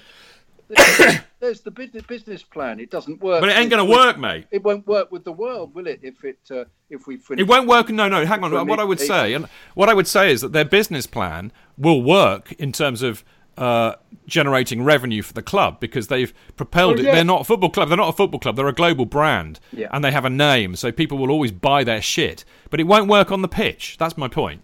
No. But if it doesn't work on the pitch, then.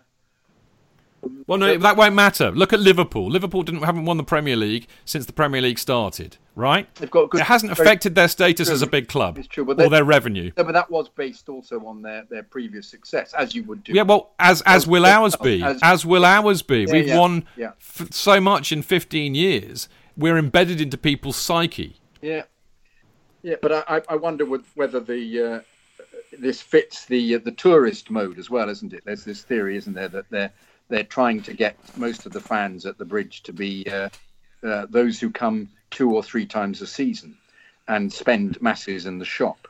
So they're catering for them to a great extent, which of course is appalling. But that may be part of it. But they need success.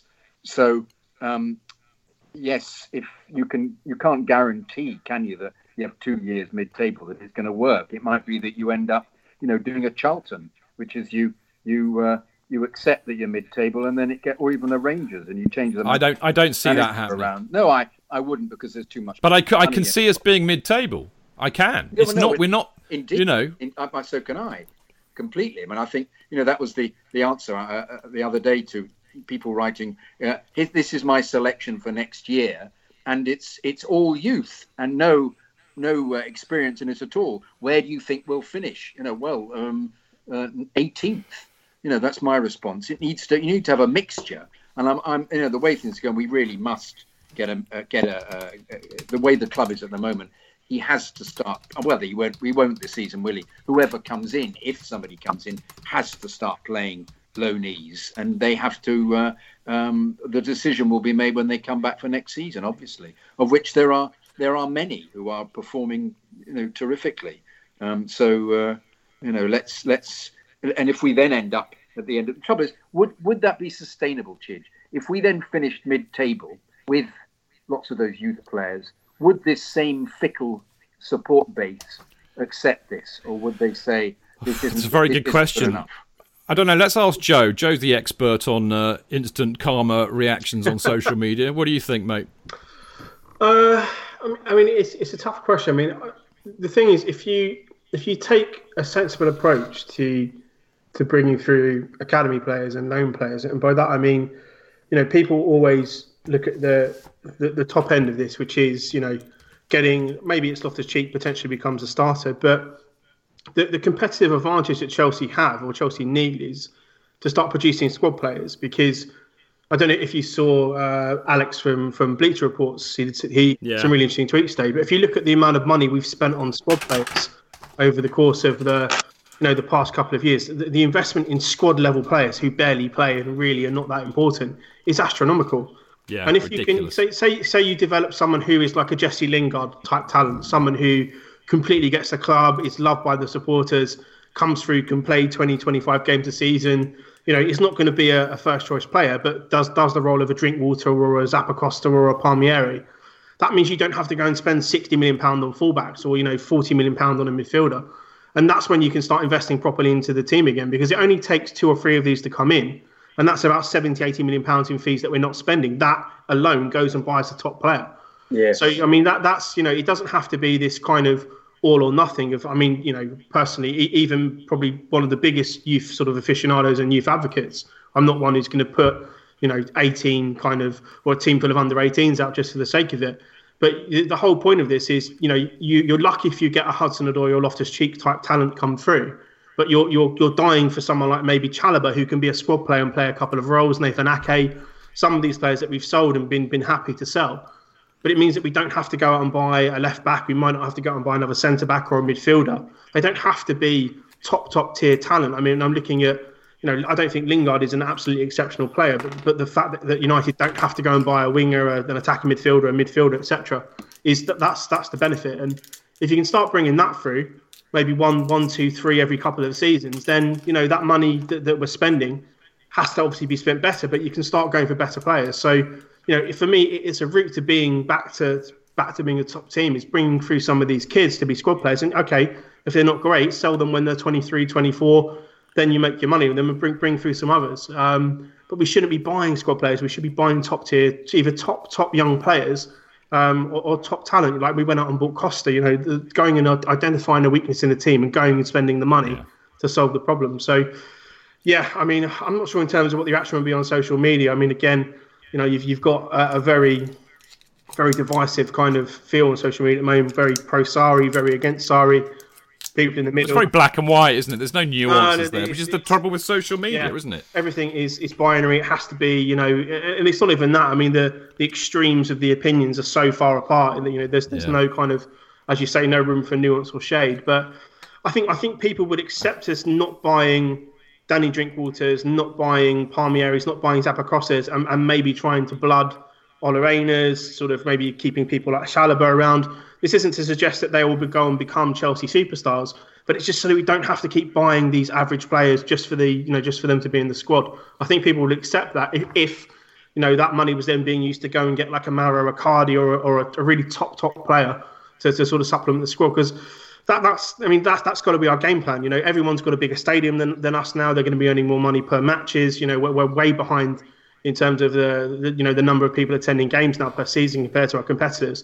We've got to use our advantage, and at the moment, that's still our academy. We still have the best academy in the country, and that can be a route to not spend elsewhere, to spend on top players. That's hopefully a way forward. Absolutely right, mate. And I know you've written a blog on this. I wrote a blog making that exact same point and actually said it on the podcast about, 6 weeks ago or something. It's exactly the way forward. I totally agree. Right, I'm about to keel over because we've spent over an hour on that part. You see, and actually I'm going to change the name of the Fancast in honour of what Joe and I were just saying. We're going to make it the Chelsea Fancast, a non-binary podcast. That's what we're going to be called. So we're going to sort out our gender identity in terms of the podcast. Right, now, part 3, after Jonathan's had a pee, no doubt, we're going to have a quick look ahead to Wednesday's match against Brighton and get into the old parish notices and loads of emails. I hope we have time to read them all tonight because we've waffled on for a long time, but with a bit of luck we will. See you in a sec. Chidge. JK, in all the years you've been following Chelsea, you hardly ever miss a match, home or away. But how would you feel if you couldn't be there and it's not on TV? Oh, Chidge, I'd be bereft, inconsolable. The thought of missing my beloved Blue Boys live. It's all too much. I know, JK, I know. It's all a bit too much, isn't it? Yes. Well, panic not. NordVPN have come to the rescue. They have? Yep, NordVPN allows us to watch any match, even if it's not on live TV here. They do?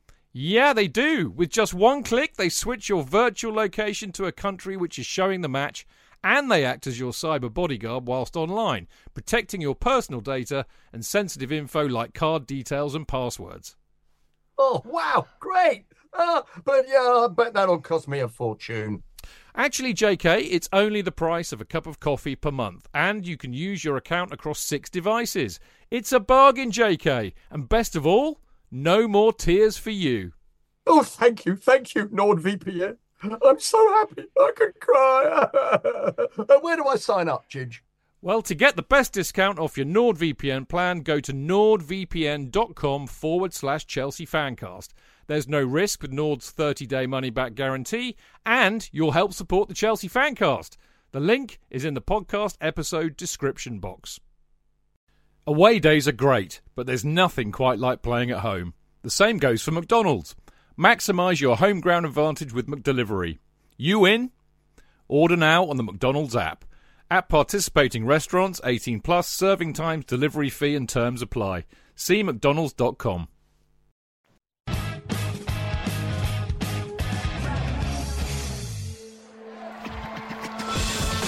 Real fans, real opinions. I'm Jason Cundy, and you're listening to the Chelsea Football Fancast. Proper Chelsea. Footballfancast.com.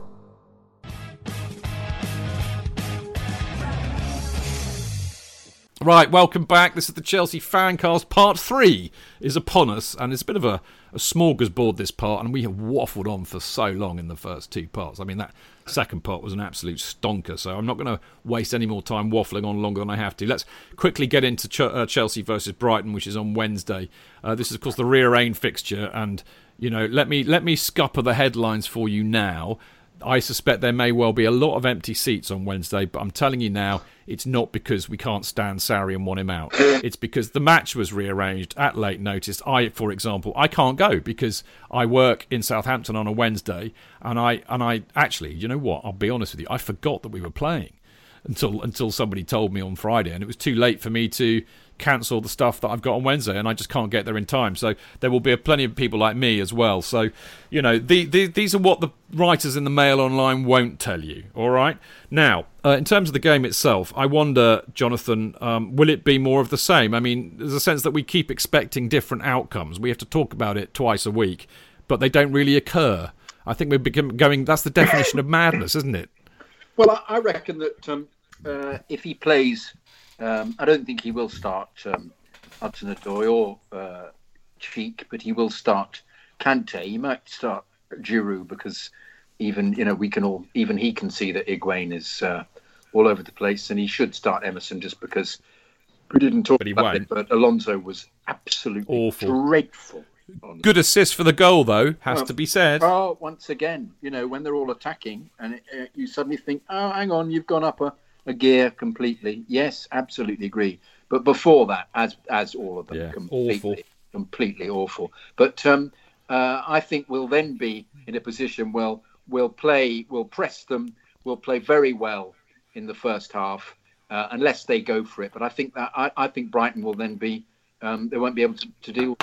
And I think we'll win easily on Wednesday, personally, which will really confuse matters completely. You said that on Friday, though. No, I didn't. I said it would be either 5-0 or 2-1, didn't I? I was the closest. I said 3-1. Well, it would have been 3-1 if Barkley hadn't blazed over from 4 feet away. Once again, Barkley, the bizarreness of playing brilliantly for England and then expressing himself and then being in such a straitjacket for Chelsea. No, but it's just a question of how Brighton set up as well. If Brighton attempt to get in our faces again, it might be the same as we saw at the weekend, because we don't deal very well with teams coming at us hard from the beginning. But once again, they'll knacker themselves, and we might then come back into it in the second half. It so depends on who he picks, because Higuain is so out of the picture. And if Kante plays, it's a completely different setup, and they will press well. So I foresee a big press, and if we score early, it'll be the same thing. We'll win easily. If we don't score in the first half, they're likely to win with just one goal, or it being 1-1 or something. That's my view. Yeah. So, well, that of course is the big concern. How do we bloody score goals with Higuain starting and just like not looking like it at all? I mean, Joe, what occurs to me is I kind of agree. I just think he's not going to pick Hudson-Odoi or start him out of stubbornness. But if Loftus-Cheek, well, having said that, actually, I think Pedro picked up an injury, so he might be a doubt. But Hazard will start, so it'll be Hazard and Willian, no doubt. So Hudson-Odoi might get on. But, I mean, given Loftus-Cheek's back condition, it just makes it difficult to see him starting. Kante will be back in for sure. But I think if he was really serious about changing things, I think he should start Giroud and Emerson. But I just don't see him doing it, mate. I think it's a really interesting one, because I think when you look at France's success in the World Cup, I mean, it's not based around them having the most exceptional number 9 on the planet. It's about having a player who brings in the rest of the team, who actually enables all the attacking players to flourish and is kind of like a foil and a reference point for the team. And I think actually, you know, we can look at the Europa League level of opposition as well, but I think that we just look so much more fluid when Giroud is the number 9. I'm not remotely on board the Higuain train. I wasn't particularly happy with us getting him in on loan in the first place. It just felt like a move of desperation. But I agree. I think Giroud, you know, deserves to start on merit here. You know, he had a massive impact, I think, when he came on at the weekend. All of a sudden, we looked like we could pose some problems with crosses, and in general, he kept the ball, retained possession, started bringing people into play. You know, and I think he's just a better option at this point in time. Emerson as well. You know, I think I'm not going to bag on Alonso, but I think he was pretty horrible at the weekend. He doesn't look like he's a natural left back, or that he's really going to improve there. So I mean that's also a position of concern. And the other one really, which I think probably isn't here, is I would give Rudiger a rest. I think, you know, he for me has been out of sorts for a little while, but I think the performance on against Cardiff was at times insane. It looked like he was being controlled by a 3-year-old on PlayStation, to borrow sort of Gary Neville's kind of old critique about David Luiz. And I think maybe he's played an awful lot of football. He maybe he just needs a little bit of time on the substitutes bench just to kind of settle down again. So I would maybe look at giving Christensen a go with Luiz. I'd love to see Hudson-Odoi play, but like you said, you know, the likelihood of that happening seems quite low. Although Sarri did say that he would probably play him, or he would start a couple of games, because, you know, we've got 8 games coming up or something like that. But whether it's in the Premier League, I'm not sure. But I'd love to see him start. Kante, yeah, I agree with Jonathan. Just brings an entirely different dynamic to the team. And maybe this is the game you start Ruben, give him 60 minutes, and just sort of see where it goes. But yeah, you know, if we pick the same team, I think it's going to be a similar performance to what we're used to seeing. You know, if he does change it up, then I would be slightly more optimistic. But at this point in the season, it's just about the results, isn't it? So I'm hopeful of just a 1-0. Well, indeed, me too. I mean, what I would say, you know, Jonathan, this is one of the things that grinds my gears actually about Sarri, is that he seems to, be so stubborn about, keeping players in his little coterie of what he calls the first team, in spite of the evidence that we see that they're really not in very good form. I mean, you know, there, as my old saying from the Fancast in the early days, there are people yet to be discovered in the Amazon rainforest who know that Alonso can't play left back and is in shit form, and yet Sarri still picks him. Higuain, again, you know, instead of Giroud, makes no sense. So there's a lot of that going on that really annoys me, and I also think he's got man management issues. And I think, you know, it's just, in a sense, it's you know, that he's a weird character, because on the one hand, I think you've got this guy who's very at ease with himself, comfortable in his own skin, and actually, you know, I get the sense that he's quite collaborative in some senses in terms of his management style. But on the other hand, I think he can just be, you know, quite dismissive. Well, I'm in my 60s. This is how I am. This is what I think. You can all fuck off, you know. And I think his attitude to Hudson-Odoi was quite revealing in that. So, you know, his stubbornness is his downfall, I think. They haven't downed tools, though, have they? Which is what they appeared to do under Mourinho. They haven't. Yeah, I agree with that. They've just been incapable of understanding what they're supposed to do. So whether it is, in fact, the reality is he is a quite decent man manager, and that he speaks to them all and says, guys, this is what I want to be doing. And perhaps he then he's said to them, look, these are the 13 players I want to try and work with. And so there's a kind of acceptance in it, or non-acceptance. But Odoi certainly looked fed up, didn't he? The look that he kept giving Sarri. And he must be going through, you know, you're 18 and you think, I've just played for England and I'm not being selected for my club side. It must be awful for him. Well, I do think, you know, I'm not trying to dig him out here, but I think that Hudson-Odoi's reaction was the reaction I would expect from an 18-year-old. Indeed. You know, bordering on petulant, but he's 18, for Christ's sake. He's a young kid. He's got the most unbelievable... I mean, you know, if you look at the way that he plays, this kid has got the most unbelievable belief in himself and confidence in himself. So for him, it's probably failure to compute that I am not getting a game. And also being 18... there's that kind of, you know, I deserve to. I've proved myself. Why am I not starting? So, I mean, I'm not trying to dig him out by that. I can kind of understand that. I don't necessarily think it's the right attitude, but I can understand that. One thing. Joe, go for it. So, a couple of agent friends that I know, and I think this is, I just want to defend him a little bit here, because he, from 4, 5, 6 people that I know, and even speaking to some people at Chelsea, he is the most down-to-earth, nice, ordinary person at the club. There's no sense of attitude or entitlement with him at all. I think he's desperate to play for Chelsea, and he has been since he was 8. And I think sometimes people take some of the facial expressions and some of the body language as the wrong way. I mean, he is, he literally is Michael Essie's like best friend. You know, he's been a sort of Chelsea fanatic since he was a kid, and I think it's a desperation to play for the club. And I want that in players. You know, I want people to play for us.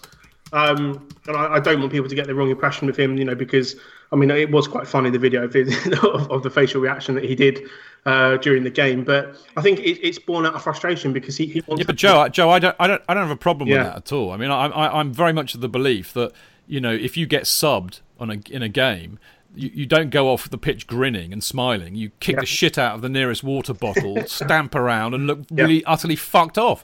If I'm your manager and you're happy about being subbed, I'm going to have a serious problem with you. If you come off thinking I'm the biggest wanker that walked the earth, I'm going to go, good. That's the attitude I want to see. Yeah. So I don't have a problem with his facial expressions. I was just really saying, he's 18, and he has this huge belief in how good he is, and he's just played for England. He's suddenly been propelled into the limelight. People are seeing how good he is, and he's probably thinking, well, what do I have to do? And I kind to get that. On that basis, though, Chidge, you'd never ever select Pedro, who seems to be the happiest person to be subbed every time. he runs off. Delighted to come off. Yeah, well, but this is the thing, and this is what I mean by man management issues. I've managed a lot in my rather long and not very illustrious career, but you can't treat everybody the same. You have to manage every individual on an individual basis. Everybody is different. You have to get inside their head and figure out what motivates them and what demotivates them. So, If, for example, I thought, Pedro's just that kind of a guy, he's happy-go-lucky, but he tries his bollocks off when he's on that pitch, that's okay. Everybody's different. So I've just completely had a vulture fast about what I've just said, because I am, if nothing else, an old hypocrite. So there you go. Listen, we're going to wrap this bit up. I think we're all... I mean, weirdly, Joe, I am quite confident that we'll win, even though it's, we've been so a bit missed tonight, But the reality is, and I say this every flaming week, against nearly every team in the Premier League, we have better players and we're a better side than them, so we should win, right? Absolutely, yeah. I mean, this is a game that, regardless of form and anything that goes into it, we should be winning this game 1 or 2-0 absolutely comfortably. And I think actually we probably will. So, I mean, it's there for the taking. I think, hopefully positive team selection. If not, bring on the subs, they'll rescue the game. But I do think we should win this. Well, for all of you going, I'm not going to be there, but I am not happy about it. I'm not making a protest. I'm not boycotting it. I'm really pissed off that I can't go, because I don't care how rubbish it is and how febrile the atmosphere is. I love to go and watch Chelsea play football, win, lose or draw, and I will miss my buddies in the Cock Tavern on Wednesday night having a Guinness or two with them, and I will miss my wonderful seat in Gate 17 a few yards down the road from where Joe used to sit. It will not be the same by not being there, and worse than that, it's not even on the bloody telly. So there you go. So good luck to all those who are going, and give the team some support, for God's sake. They need it. Right, whilst I'm on my soapbox, I've got a few parish notices to read out. Chelsea Supporters Trust, of course, as you all know, I'm quite involved with that. So do join it. Join it and get your voice heard by the club. It's free to join up to be a member, but if you want a badge and you want to be able to vote and attend, that's vote in the elections, obviously, and attend the meetings, and it's £5 a year. You can sign up at chelseasupporterstrust.com. So you can do, in fact, exactly what I said, vote in the elections and go to the meetings. You can follow them on Twitter at Chelsea S Trust. It's chelseasupporterstrust.com to go and sign up. Now, as you may or may not know, we've been a bit lax on the old publicity front, so we need to get our act together and sort this out. But we do have the annual survey out at the moment, which is massively important, because the more people that fill that in, and you don't have to be a member to fill it in, by the way. This is now open to all Chelsea supporters. So the more people that fill it in, the bigger the voice we take to the club. And this is the point, because we collate the results from the survey, and it covers all the usual kind of stuff like safe standing, ticket prices, away allocations, kick-off times, fixture schedule changes, all the really key kind of stuff that concerns us as supporters, that over and above the football. We take that to the club so that we can tell them this is what the supporters think, basically. So it's very important that you fill it in if you can. And it's open until April the 22nd, which is Easter Monday. And as I said, it's open to all Chelsea supporters as well as Trust members. And we do take it to the club. And your opinions do make a difference. It gives some kind of validity and some weight to what we're saying. So if you haven't completed it yet, if you're a member, you should have received at least 2 emails saying please complete the survey. If you're not, obviously you won't have received an email, but you can check Chelsea Sports Trust out on Twitter or Facebook. It'll be up there. But if not, the link for the survey for anybody to fill in is www.surveymonkey.co.uk/r/CST caps _survey 19.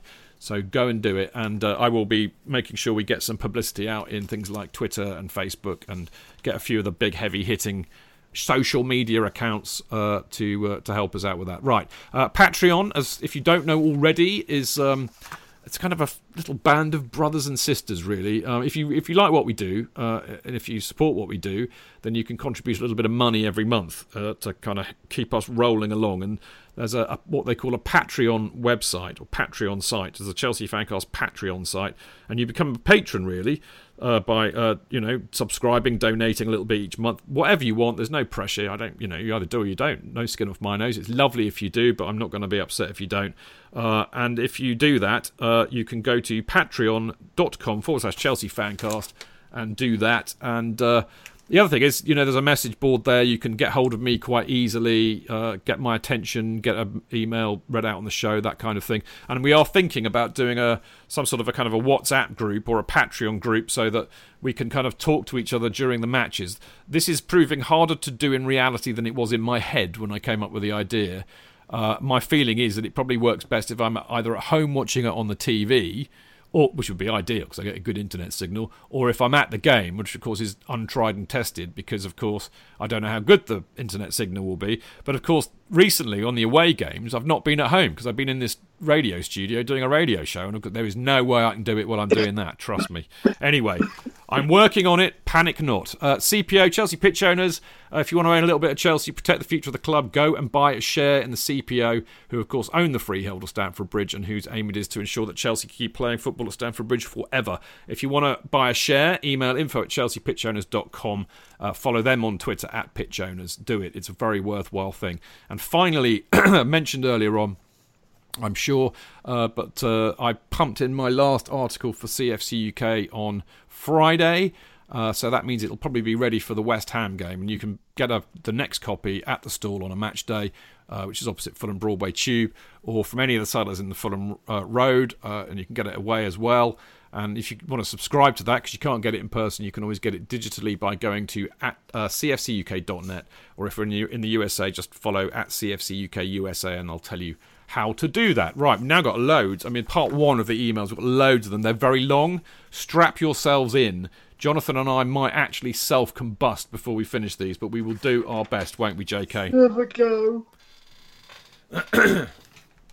Off you go, mate. Vino Dyer. Hello all. Hope you're enjoying the international break.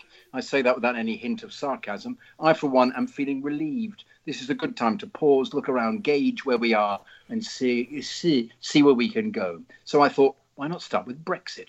I understand that as an Indian, I'm far removed from the consequences. Do bear with me, though. I'm not going to get into who was right and who was wrong. However, there's something that is irrefutable. It's that no one knew exactly what they signed up for. No one had any idea of the complexity of the whole procedure. Even the people who were supposed to be in charge had no clue on how to go through with it. It's like sitting in a driver's seat of a car without knowing how to drive. You don't know what to do, but are too proud to admit it. You think it's too late to back out. Thing is, though, if you go through with it, it's likely to end in an accident. You think it's too late to... Oh, no, I've done that bit. The most unfortunate part about Brexit is that the decision was made by the masses, who as a collective had the least amount of information. The masses were not fit to make a decision of this magnitude. I hope I've established it's not wise to make complicated decisions when you don't have sufficient information.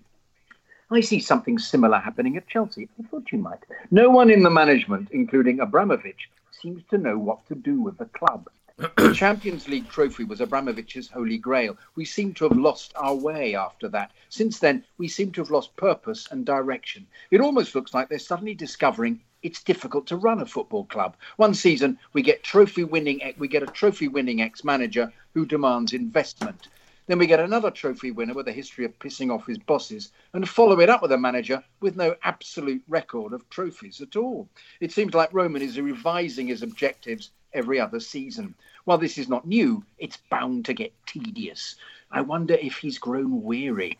Now, assuming the objectives have been set, reliable information is absolutely the most vital ingredient you can have to fulfill them. It can tip the balance in your favour. However, in many cases, even with all the information you can get, there is still uncertainty. Think Brexit. Therefore, I cannot fathom why the Chelsea establishment have sought to consistently reduce the presence of footballing people in decision-making roles. Where is the board getting their information from? Do they have any measure of its reliability? Whom do they call for due diligence? I dread the answer will be agents. Take the Callum Hudson-Odoi situation, for instance. In isolation, an 18-year-old does not deserve more than, say, €50,000 a week. However, as soon as another club is ready to pay 1.5 times the wages on offer, in addition to a 30 million transfer fee, his notional value shoots through the roof. Notional value is usually all you have till a sale has been completed. It's as true in football as it is in the world of business. You need valuation every time you negotiate a transfer fee, a contract renewal, a commercial deal, even a bribe. Now, if you cannot judge footballers' ability, how can you project his contribution? If you cannot project his contribution, how can you carry out his valuation? Without a grip on valuation, it becomes a no-holds-barred negotiation. You push the other party to their limit and see how much blood you can drain in the process. Some might give in, others might quite simply walk away. It's risky, but the payoff is great when it works out. I suspect that's the way negotiations are done by Chelsea Football Club these days. It certainly explains our underwhelming transfer market performance of late. A lot of what's going on at Chelsea looks eerily similar to the May government. You have a group of decision makers who are constantly on the lookout for the path that causes the least pain, but find themselves in a dead end. Our path of least pain has been sack the manager. Why have we come to this? We had a board that consisted of Roman's close associates, executive with experience in managing football clubs in charge of administration, and people like Arneson and Emanalo in charge of scouting. That's all gone. Now it's a bit like a group of investment bankers running a coal mine. We have a CEO with no prior experience of managing a football club. That's not a slight on Marina Granovskaya's capability as a manager, but it definitely helps when a CEO can bring in learnings from a similar company. We've sacked or allowed footballing brains to leave, like the plethora of youth and assistant coaches, Arneson, Emanalo, etc. The way I see it, it's because there's been a change in Abramovich's strategy since the Champions League win.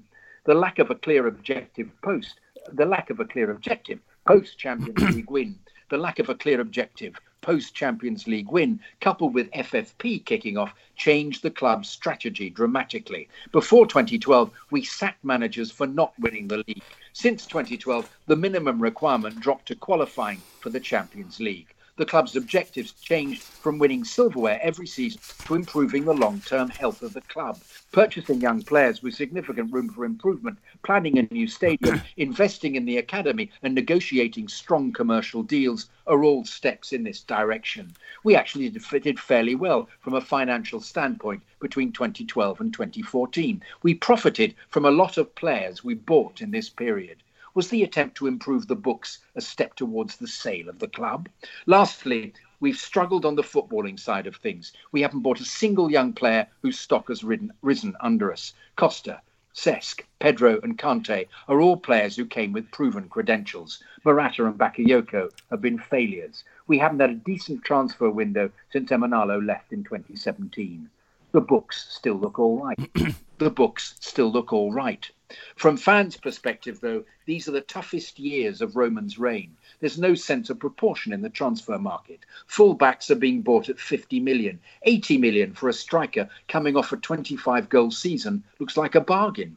The biggest change is that teams like Liverpool, Tottenham, Atletico, Dortmund, etc. have been able to keep hold of their players for longer than they used to. They've gained the ability to retain talent by paying them high wages. And the fact we have an ageing team and an impending transfer ban, it honestly looks dreadful. We're about to complete 2 consecutive seasons without being anywhere in the reckoning for the league title. Consider this. What if we don't make it to the Champions League next season and Hazard is sold And we're hit with the transfer ban. It doesn't surprise me that rumours of Roman wanting to sell are surfacing. New age companies are sold when their stock is on the rise. Football clubs are quite the opposite. They're typically sold when their financial value drops. That's when the buyer is able to drive a bargain. The problem for Roman is the club is too big to fail, too expensive to run, but too overvalued to be sold. It's a conundrum that he cannot escape. He, if neither sells the club nor invests disproportionate sums of money, the club will go on a downward spiral and he will have to sell it at a significant loss, not to mention completely ruin his legacy. I've no doubt that the club's value has been grossly boosted by the army of young players. I'm fairly certain most of them are overvalued, so it's unlikely that Roman will get the money he expects anytime soon. It's a proverbial stalemate across the board. We have a manager who does not have the players he needs. We have an army of players who can neither be sold nor be promoted to the first team. We have an academy that is increasingly looking less of a pipeline and more of an independent revenue stream. We have an absentee owner. We have a legion of disgruntled match-going fans, and we have an impending transfer ban. So the question is, where do we go from here? Unlike Brexit, we do not have a March 31st deadline. Neither do we have an option of tearing up a referendum and going back to how things were. The football landscape has changed and will keep changing. I believe the first step is to clear dead weight. Sell the overage players who are not fit to be in the first team squad. It doesn't matter if they're on loan or in the fringes. There should be no player over the age of 23 out on loan. He should either be in the first team squad or sold. Having less players on the rolls will mean needing lesser resources to manage. It will help the decision makers to assess the situation more accurately. The second step is to sell players over the age of 30 without leadership abilities. Experienced players must help the coach in management. It's a bad sign if the manager has to go out of his way to keep the senior players happy. The third step is to form a transfer committee which includes a couple of ex-Chelsea players, the current Chelsea manager, the academy head, scouting department head, and the reserve team coach, in addition to representatives of the board. The first team manager will have his requirements and the board will have a budget. The question is how to best fit the first team needs with the allocated budget.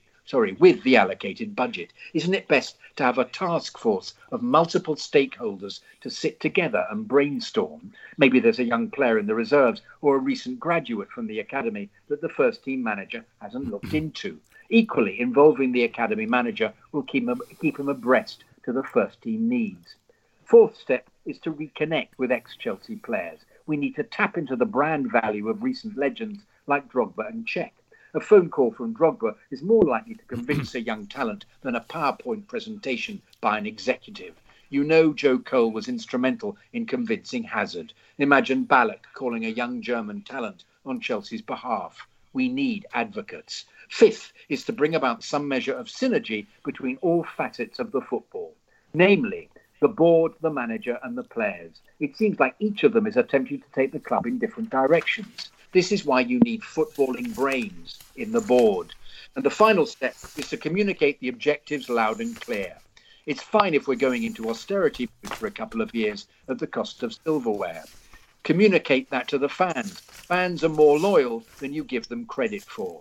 The frustration grows when problems are uncovered after the time to solve them has elapsed. I'd rather our football club does not go that way. Much like Brexit, it's not only about who's right and who is wrong. It's about being cognizant of your capabilities and going in a direction that befits the said capabilities. Running a mammoth organisation is like captaining a cruise ship. You may allow for course corrections, but it's absurd to make a sharp turn. Sharp turns will end up with furniture flying around, guests vomiting and staff panicking. It's hardly worth it unless you're about to hit an iceberg head on. Coming back to football, as things stand, personally, I'm not fussed about where we are in the table. For now, all I want to see is 11 players on the pitch, playing with pride, commitment and energy, and fans chanting their hearts out for 90 minutes. That would be a good start. Up the Chelsea. Best regards, Vinod. P.S. I do have a question you could address when you discuss youth. It stems from my memory of Callas playing a fantastic game against Liverpool, led by Suarez. He was never really given a proper run and was later sent out on loan. I wonder if players stagnate when they're on loan. a lot of players look further from the first team than closer to it. Are we degrading the young players' potential by sending them out on loans? Would they be better off closer to home, playing in the reserves or on the fringes of the first team? Bloody hell, mate. Well done. Jesus, that was an epic Vinod. Can I just say that the campaign to get Vinod as the next chief executive or chairman at Chelsea FC starts right here and now. I mean, I think if Vinod was running the club, mate, we'd be in a much better position. Quite astonishing. Vinod, you're far too clever for your own good, mate, and that was an epic email. My brain hurts. Thankfully, we've got Joe Tweeds in the house to answer your question about. Well, I mean, Callas, of course, last seen providing the final touch to Callum Hudson-Odoi's assist for England against the Czech Republic the other week. But yeah, he did have a good game against Liverpool, didn't he? I mean, Joe, I think Vinod's question is would it be better to keep some of these players, in the squad learning rather than sending them out to shit teams on loan? And I know you know a lot about this.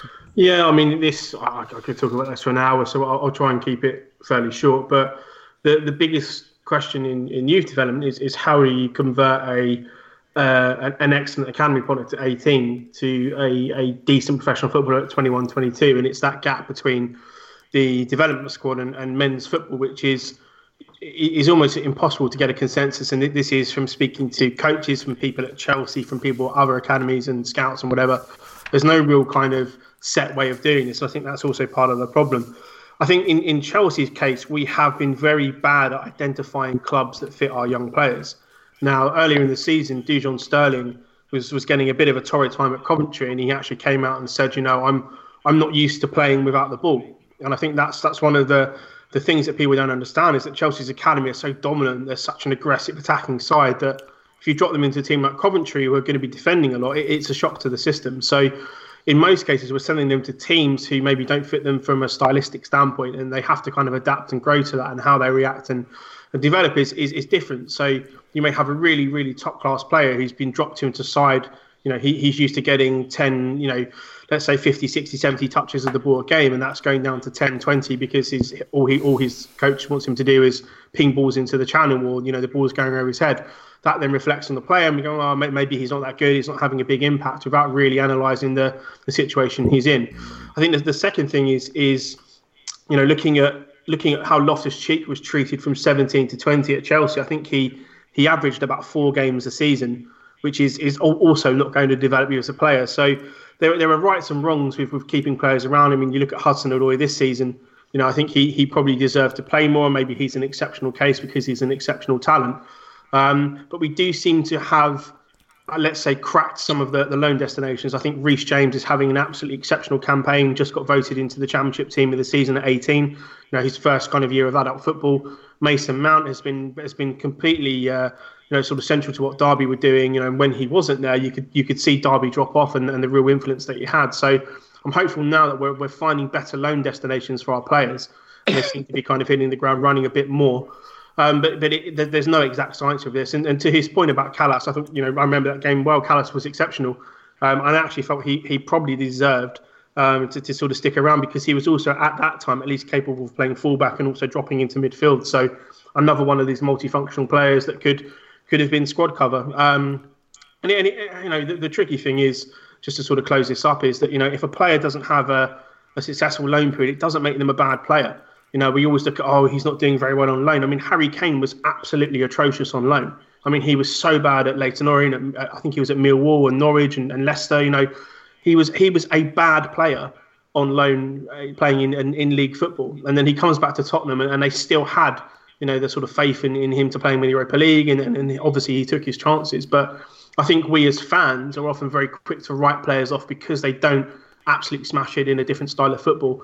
There are players that I think Chelsea could have maybe brought back in and then tried to sort of reaccustom to the way that Chelsea play, that maybe would have been beneficial. So, we can't always write players off because they haven't done well. I think that there's a question of whether we keep them in-house and how we develop them, whether they get enough minutes, and also sending them to the right clubs. It's a really, really difficult equation. I don't envy the sort of the Chelsea kind of system. Eddie Newton and I think Paulo Ferreira look after our loan players. I don't really envy their situation, trying to monitor them and seeing how they're developing. But it's a very, very tricky situation because you can look at someone like Loftus-Cheek.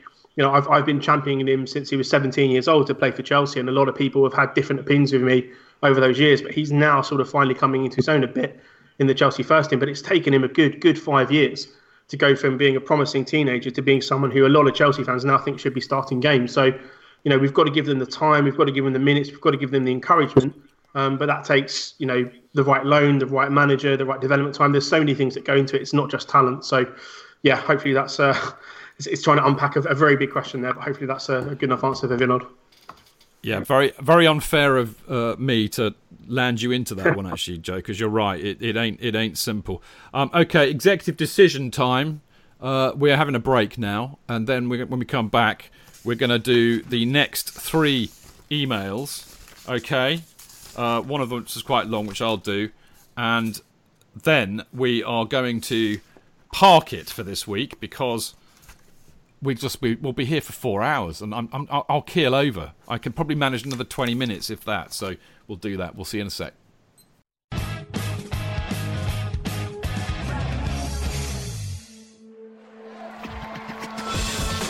Real fans, real opinions. I'm Jason Cundy, and you're listening to the Chelsea Football Fancast. Up the Chelsea! Footballfancast.com.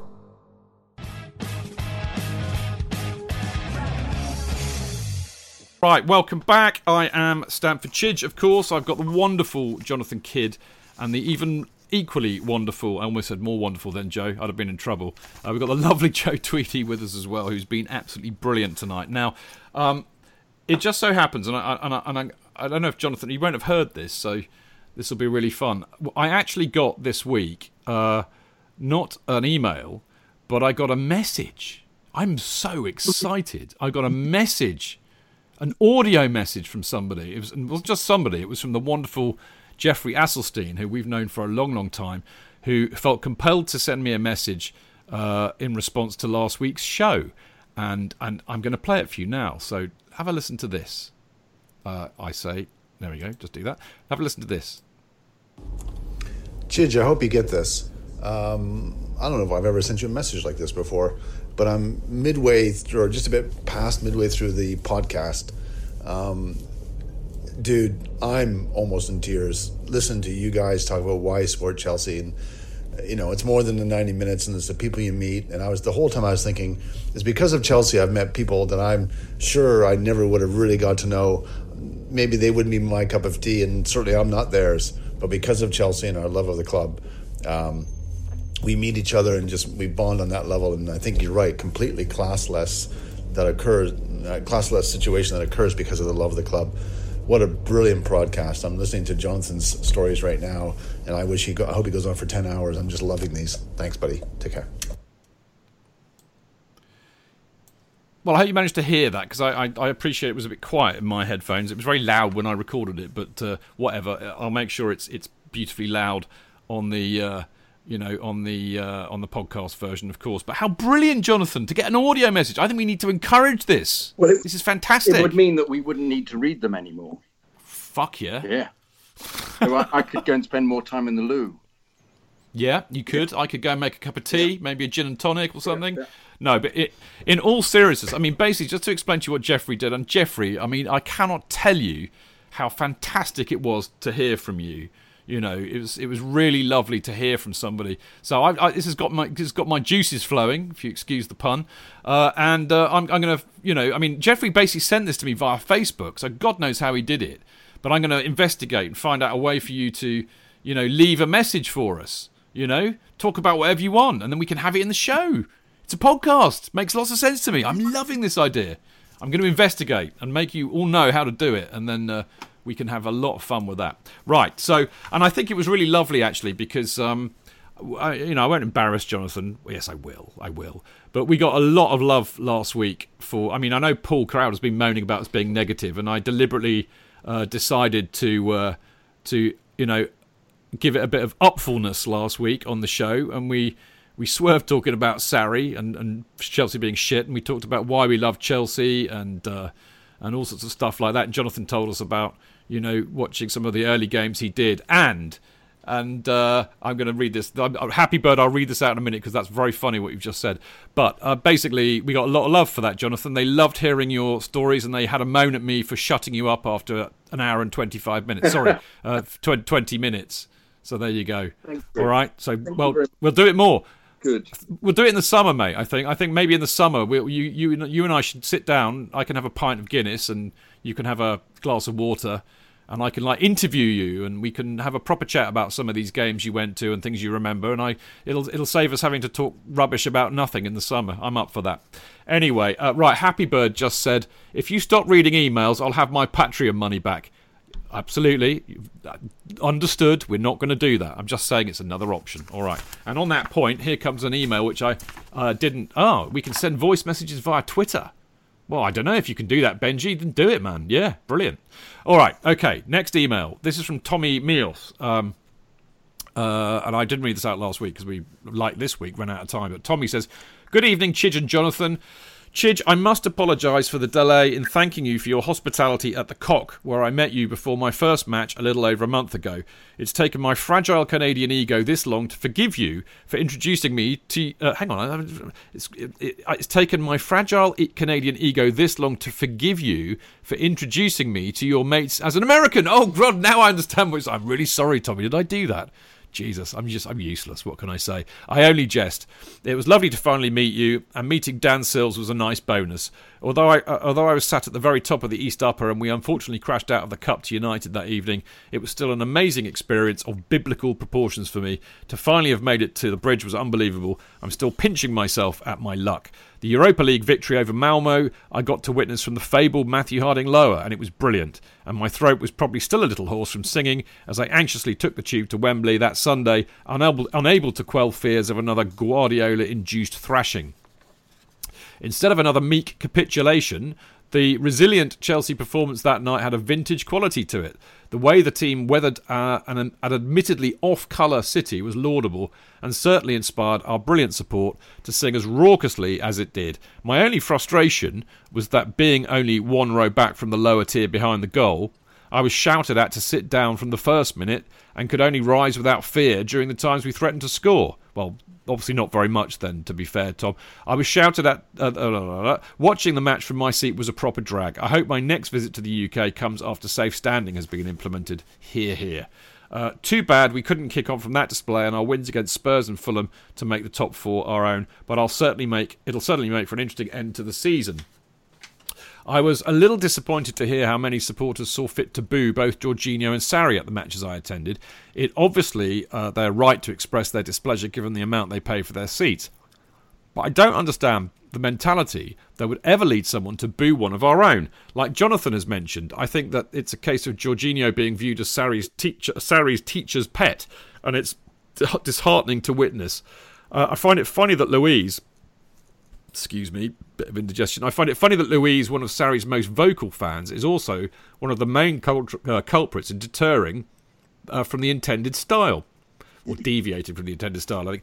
His predilection for dallying for 5 or 6 touches... I hope Paul Crowder's listening to this, he'll love this bit. His predilection for dallying for 5 or 6 touches on the ball is not what Sarri wants. So it's interesting to always hear him talking as if he's following instructions closely. Although I love Louise's vibrant personality, and he'll always have a special place in my heart for his services that fateful night in Munich, he's one I have mixed feelings about given the accounts of his bristling under Conte. He seems to carry a lot of influence in the dressing room. Well, he does, Tommy, because I know he's one of Roman's favourites, apparently. And not in a placating JT kind of way. The Portuguese-speaking contingent is one I'm a little wary of, as they all seem a little self-motivated. Well, they are a bit of a clique, that I do know. Why does it seem like we're the only big club that struggles to keep non-starters happy? The minute someone gets dropped or doesn't get the game time they were expecting, they or their agent goes complaining to the media. Well, that's modern football, I'm afraid, Tommy.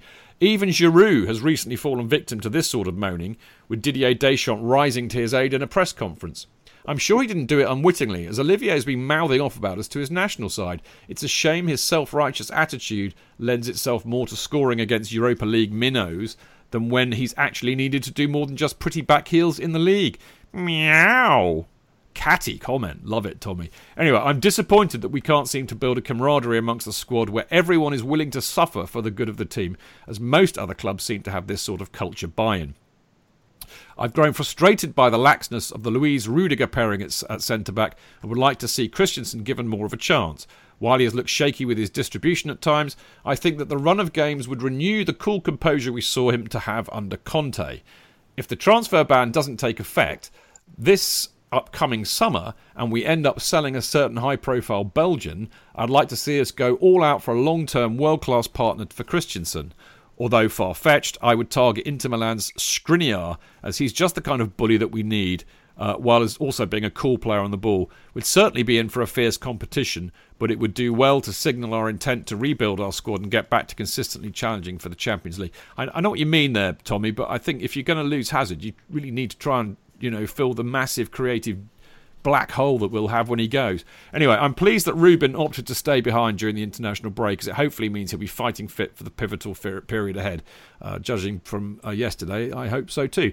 The throttling of Dinamo Kiev made me keen on seeing more of the midfield trio of Ruben, Kante and Kovacic, with the latter in the Jorginho role. Being of Croatian descent myself, I want no bias then, Tommy. I want Kovacic to play, but not at the expense of Ruben, who's shown that the left central midfield spot should be his if he's available for selection. With that said, Kovacic showed he could do more than a job in the anchor role. I agree with that. He has a different style to that of Jorginho and doesn't circulate the ball with the same speed, but his dribbling ability and comparatively robust physicality ensure that he doesn't get bullied when pressed. He also seems to understand Ruben, and the pair combine for several nice 1-2s against the Ukrainians. Little needs to be said on Kante, who has done remarkably well in his role and always adds a level of dynamism that few can hope to match. It's certainly an option that Sarri will now be aware he can feel, but I don't anticipate it being trotted out, especially given his sometimes perplexing decision to start Barkley and Alonso when they aren't in the best of form. Ever since Zidane's return to Madrid, I've been steeling myself to accept Eden's impending departure. While I could delude myself into thinking that he will stay and desire to become a club legend, like Drogba has suggested to the press, I can't help but feel I would do the same if given the opportunity to be managed by my childhood idol. In the end, we could do nothing but thank him for his services to the club and rue the fact that the club mismanaged the team around him. Good point. We should have surrounded him with players of the highest calibre in a bid to consistently challenge for the top honours. Instead, he has Alonso failing to pass him the ball to feet, forcing Eden to look forward so that when he can combine with Marcelo down the flank at the Bernabeu. Gripes about the team aside, it was a shame I couldn't meet Jonathan while in London, but I was recently browsing his Twitter and saw that he and I go way back in a different kind of way. If my understanding of his animation reel is correct, I played the same Harry Potter game he lent his voice to on PlayStation as a young boy. What a coincidence. Until next time, Tommy Mios. How about that, JK? Well, yes, he would have. It depends. It depends which one it was, because I did all of them. So it could have been any. But if I was Peeves the Ghost, that would be the first one, which was great fun. A little voice like that. Hello, Potter. Potter, where are you? Marvellous. Potter, where are you? I think great stuff, JK. I think, Tommy's point about Hazard is interesting. I was talking to somebody, I think it was yesterday on the show, actually, and saying that, I think Hazard will go in the summer, and I don't blame him at all. We've got more years out of him than I think that any of us ever expected we would. He's won everything but the Champions League with us, pretty much. So he's done more than enough for us. And I think he has been let down. I think he's the number of management changes we've had and the meltdowns therein, and the much lower quality of players that we've been getting to put around him. We will look back on this in 10, 20, 30 years' time, and we will say, we wasted Hazard, I think, in a sense. I don't know. That's a strong view, possibly, Joe, but what do you think? Yeah, no, I agree on that. And actually, the email's pretty interesting. But, I mean, if Hazard goes, whatever money you get from him, you've got to throw it at a centre forward. Hell yeah. Yeah. Hell yeah. I mean, the problem we've had, and this is really, I suppose, since Costa's gone, is that a really top-class centre forward masks so many problems in the team. And if you're trying to implement a philosophy or a playing style, it's a little bit smoother if you've just got someone up front who will just score. Like, it doesn't matter really what kind of style of play it is. You know, Kane covers up a lot for Pochettino. Aguero covers up a lot for what Guardiola was doing when he implemented his new system. You know, every penny of that money, we just go for the best centre forward we can buy, because it makes everything much easier. If you can convert this pressure into 1 or 2 goals in the first half, life's easier for everyone. So, yeah, I mean, and also the centre half, this Skriniar guy, he is exceptional. I'm not sure whether we'd be able to buy him, but yeah, he's certainly the perfect sort of Premier League centre half that you like. But yeah, I think the email's really, really good. And also, I'm a big fan of the Kovacic, Kante, and Loftus-Cheek midfield. I'd like to see more of that as well. Yeah, I think he did well against Kiev. There's no doubt about that. Right, JK, next one, and then I've got one, and then off we jolly well go. We'll be done in 10 minutes, I promise. This is Andrew Davis. Hi, Chidge and the gang. Long-time listener, first-time emailer. I had intended to email you chaps in readiness for the international break show, thinking there would be more chance of this being aired. But it seems my procrastination may have helped with a number of cracky emails you read out on Monday's show. I've been fortunate enough to have been supporting the Blues for over 20 years and got in at the ground level in '95, just as Glenn Hoddle started to transform the fortunes, image and success of the club after a less than prosperous period of our history. I've been there to see rude, sexy football, the long-awaited successes in the FA Cup in '97 and everything that's followed. As a club member living in South Wales, I don't get up to the bridge as often as I would like, but manage to head up a few times a season and always leave envious of you chaps who are lucky enough to stroll down the Fulham Road every other Saturday. Good quote. We all know this season hasn't gone as smoothly as we all would have liked due to the roller coaster of the past few years. This was due to be the season where we clicked into gear, won the league at a canter, and generally have a lot more optimism about the place than the prior season, but that hasn't happened. Whilst I still don't think it's been as torrid as that last season under Jose and the bore draw finale under Hiddink, it's not gone as all of us would have hoped. I had a lot of optimism with Sarri's appointment. It seemed as though the club had balked at the idea of bringing in the latest managerial Galactico and instead gone for a lesser-known man with a clear philosophy in Sarri and his infamous Sarri ball. I wasn't worried about the fact he hadn't won a trophy, as many seem to be. Every manager is trophyless at some point in their career, and being ready-made winners in the past, a la Scolari, had backfired spectacularly. I wonder if he still calls us Chelsea. Our long unbeaten start to the season, keeping pace with Liverpool and City, seemed to indicate good things and seemed a lifetime ago, though I think many of us saw signs of the charges levelled at the team now. High possession not translated into chances, suspect at the back. I found myself siding very much with JK in his defence of Sarri and what he's trying to do at the club to implement his style. Yeah, but I've changed now, Andrew. He was bought in on the basis of that style, and I find it bemusing he would throw that away early on the basis of a few bad results in favour of a compact, pedestrian way of playing that we bemoaned in the past, not least in the loss to City away last year. Well said, very good. That said, as the performances have gone south, it seems almost inevitable that this isn't going to have a happy ending for Sarri, and he will forever be known amongst Chelsea fans as that fag-eating tramp. Should the transfer ban be upheld in the summer, I cannot see how he's going to turn around this group of players so that Sarri ball clicks with them. If he's going to make it here, he's going to need substantial backing in the transfer market, not something the club has fully engaged with in prior seasons. But it begs the question, why did the board bring him in? It's often been talked about the lack of direction and strategy at board level, and maybe they were drawn in by his comments about being anti-transfer market and being able to coach players to play his way. But what I find interesting is what the board will do if, as a possibility, we flunk out of the top four, but pull off another against all odds story and qualify for the Champions League by winning the Europa League. What about you guys? I feel that by this time people are pretty entrenched in their respective camps. But I think it would grant him a stay of execution. After all, surely he would have fulfilled his pre-season objectives of getting us back in the CL and win a trophy. Anyway, I've rambled on for far too long now. No, just wanted to drop a mail to say what a top job you guys do.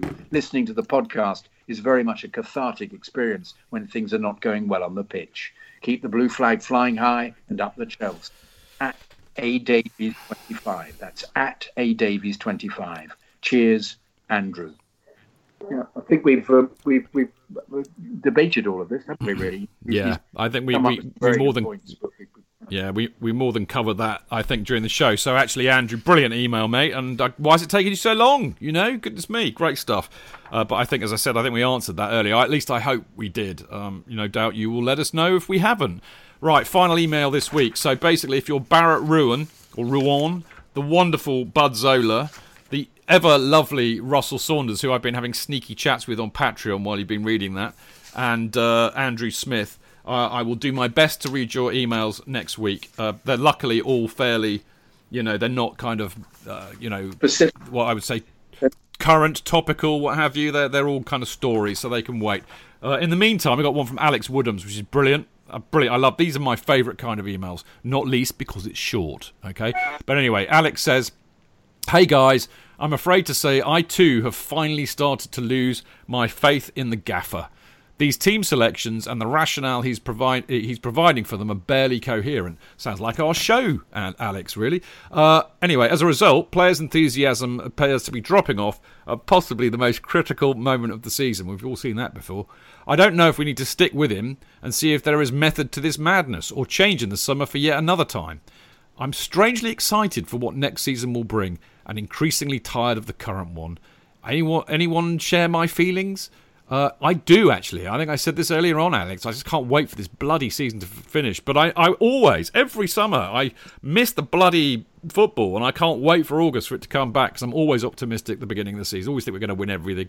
So I know exactly what you mean. But anyway, this is the best news of all. By the way, I'm coming over from Brazil this summer, and I'd be glad to buy all of you a pint. Cheers, Woody. Best news I've had this week, Alex, and I look forward to that. You know how to get hold of me. Let me know when you're coming over, because I'm a busy boy, so I need to make sure I can be around. It'd be lovely to see you, and I'll buy you a pint too. So thank you for listening, and we can have a good old chinwag. Now, it's brilliant. I mean, as you know, Jonathan and I just absolutely love getting emails from you all. We do generally try and read them all, but these guys, you've got other shit to do. I've got to go to bed sometime soon, having edited this thing, so we've just really run out of time this week, but we'll try and get them in next week. So thank you very much, everybody who sent emails in, and if you want to email us, send it to chelseafancast@gmail.com, and make sure you get it to me by a Monday morning, absolute latest, and then it might get in the show. Right, that, I'm afraid, is all we have time for tonight. You say, thank God, after 2.5 hours. I don't blame you. We will be back next Tuesday on April the 9th, due to the Chelsea-West Ham match being played on the Monday night. Boo! I will be joined by Jonathan and whoever I can beg to share the mics with us. I promise, Joe, that I won't be phoning you an hour before to say, please, can you help us out? I think you've more than done your duty tonight. Anyway, the reason, as I said earlier, I just haven't had time to figure out the next schedule, but I'll get on it this week, and hopefully we'll have somebody interesting to join me and Jonathan. Anyway, we'll be looking back at the matches against West Ham and Brighton. But don't forget, of course, you can tune in to Chelsea Fancast on Love Sport Radio between 7 o'clock and 9 this Friday, where me and JK will join Johnny Burrow and we'll digest all the latest Chelsea news, look back at the Chelsea-Brighton match and ahead to the West Ham match. Do phone in, join in the show and debate with us live. We had 3 calls last week. Fantastic. Really great stuff. Thank you, people who phoned in. I know Mark phoned in, and I think Yannick phoned in. And forgive me, I forget the last person who phoned in, but I'm senile, so I forget these things. But brilliant, keep doing it. The number is 0208 7020 558, and of course you can listen to Love Sport on 558 AM on the DAB digital channels, through Radio Player, TuneIn, or Love Sport Radio, and of course Alexa. If you've got I better not do that because I've got an Alexa here and it'll kick off. But you can say, Alexa, play Love Sport Radio. I think you get the gist. Anyway, so there you go. So that's all good. Of course, the show's available as a podcast shortly afterwards, as are all of our shows, and you can get them on chelseafancast.com, Acast, Apple, SoundCloud, Spotify, and other inferior podcast distributors. Anyway, you can follow the show on Twitter at Chelsea Fancast, me at Stanford Chidge, Jonathan at Jonathan Kidd, Joe at Joe Tweedy, and of course you can check out the website chelseafancast.com. And of course, while we're on that subject, huge thanks go out to the bloggers who put up the great content during the week, and that would include Alex, who is at CFC GWLB, Nick Stroudley, Jonathan Ellis at Clitheroe Blue, Dean Mears, the legend that is Dean Mears, at Dean Mears, at CFC Nicholas, at Tosser of Coin, at TomGott95, at John Topier, and of course you can follow the regular Chelsea Fancasters on Twitter at Goldie59, at CFCGWLB, at Gate17 Marco, at Dan Sills73, at Grocer Jack UK, at Liam_Toomey, and at OJ Harbord. Right, I'm about to expire, as are Jonathan and Joe, no doubt. But Jonathan, brilliant having you on. What a mammoth show! Another bloody epic, mate. What's going on? It was inevitable, Chidge, because it's we've come to a very interesting point of the season, haven't we, with the possible loss of the manager and loss of the games, and so it's a tipping point, isn't it? Really. So there's a bit, yeah. This is why I no longer work in TV, because clearly I could never keep to time. So there you go. That's something for me to think about. Joe, as I said several times during tonight, I love you to pieces anyway, mate, as you well know. But you've been an absolute legend tonight for coming in at such short notice, and you. As always, when you're on the show's bar is significantly raised. So massive thank you for doing that. Yeah, no problem. Appreciate it. And some of these emails, I think you'd be doing people a miss if you didn't publish them as articles. I thought Vinod's in particular was great. Brilliant. Yeah, brilliant, wasn't it? Yeah. Brilliant, absolutely. Yeah. Yeah. I think that's a good shout, mate. Actually, and I mean the reality is I have everybody. I mean, you see, Joe's just given me another summer project. You see, because.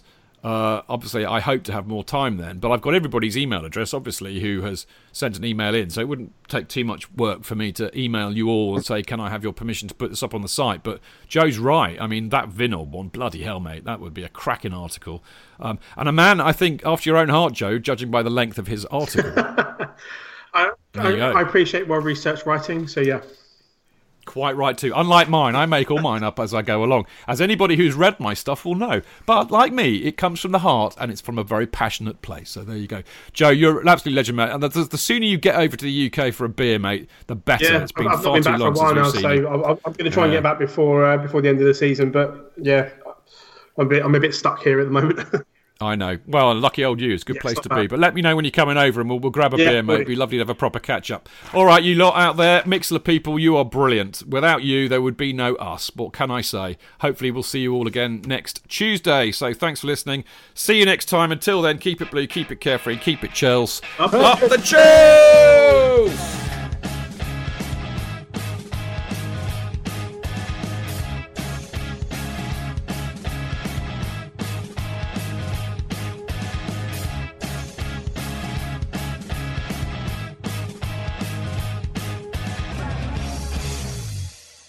It's the 90th minute.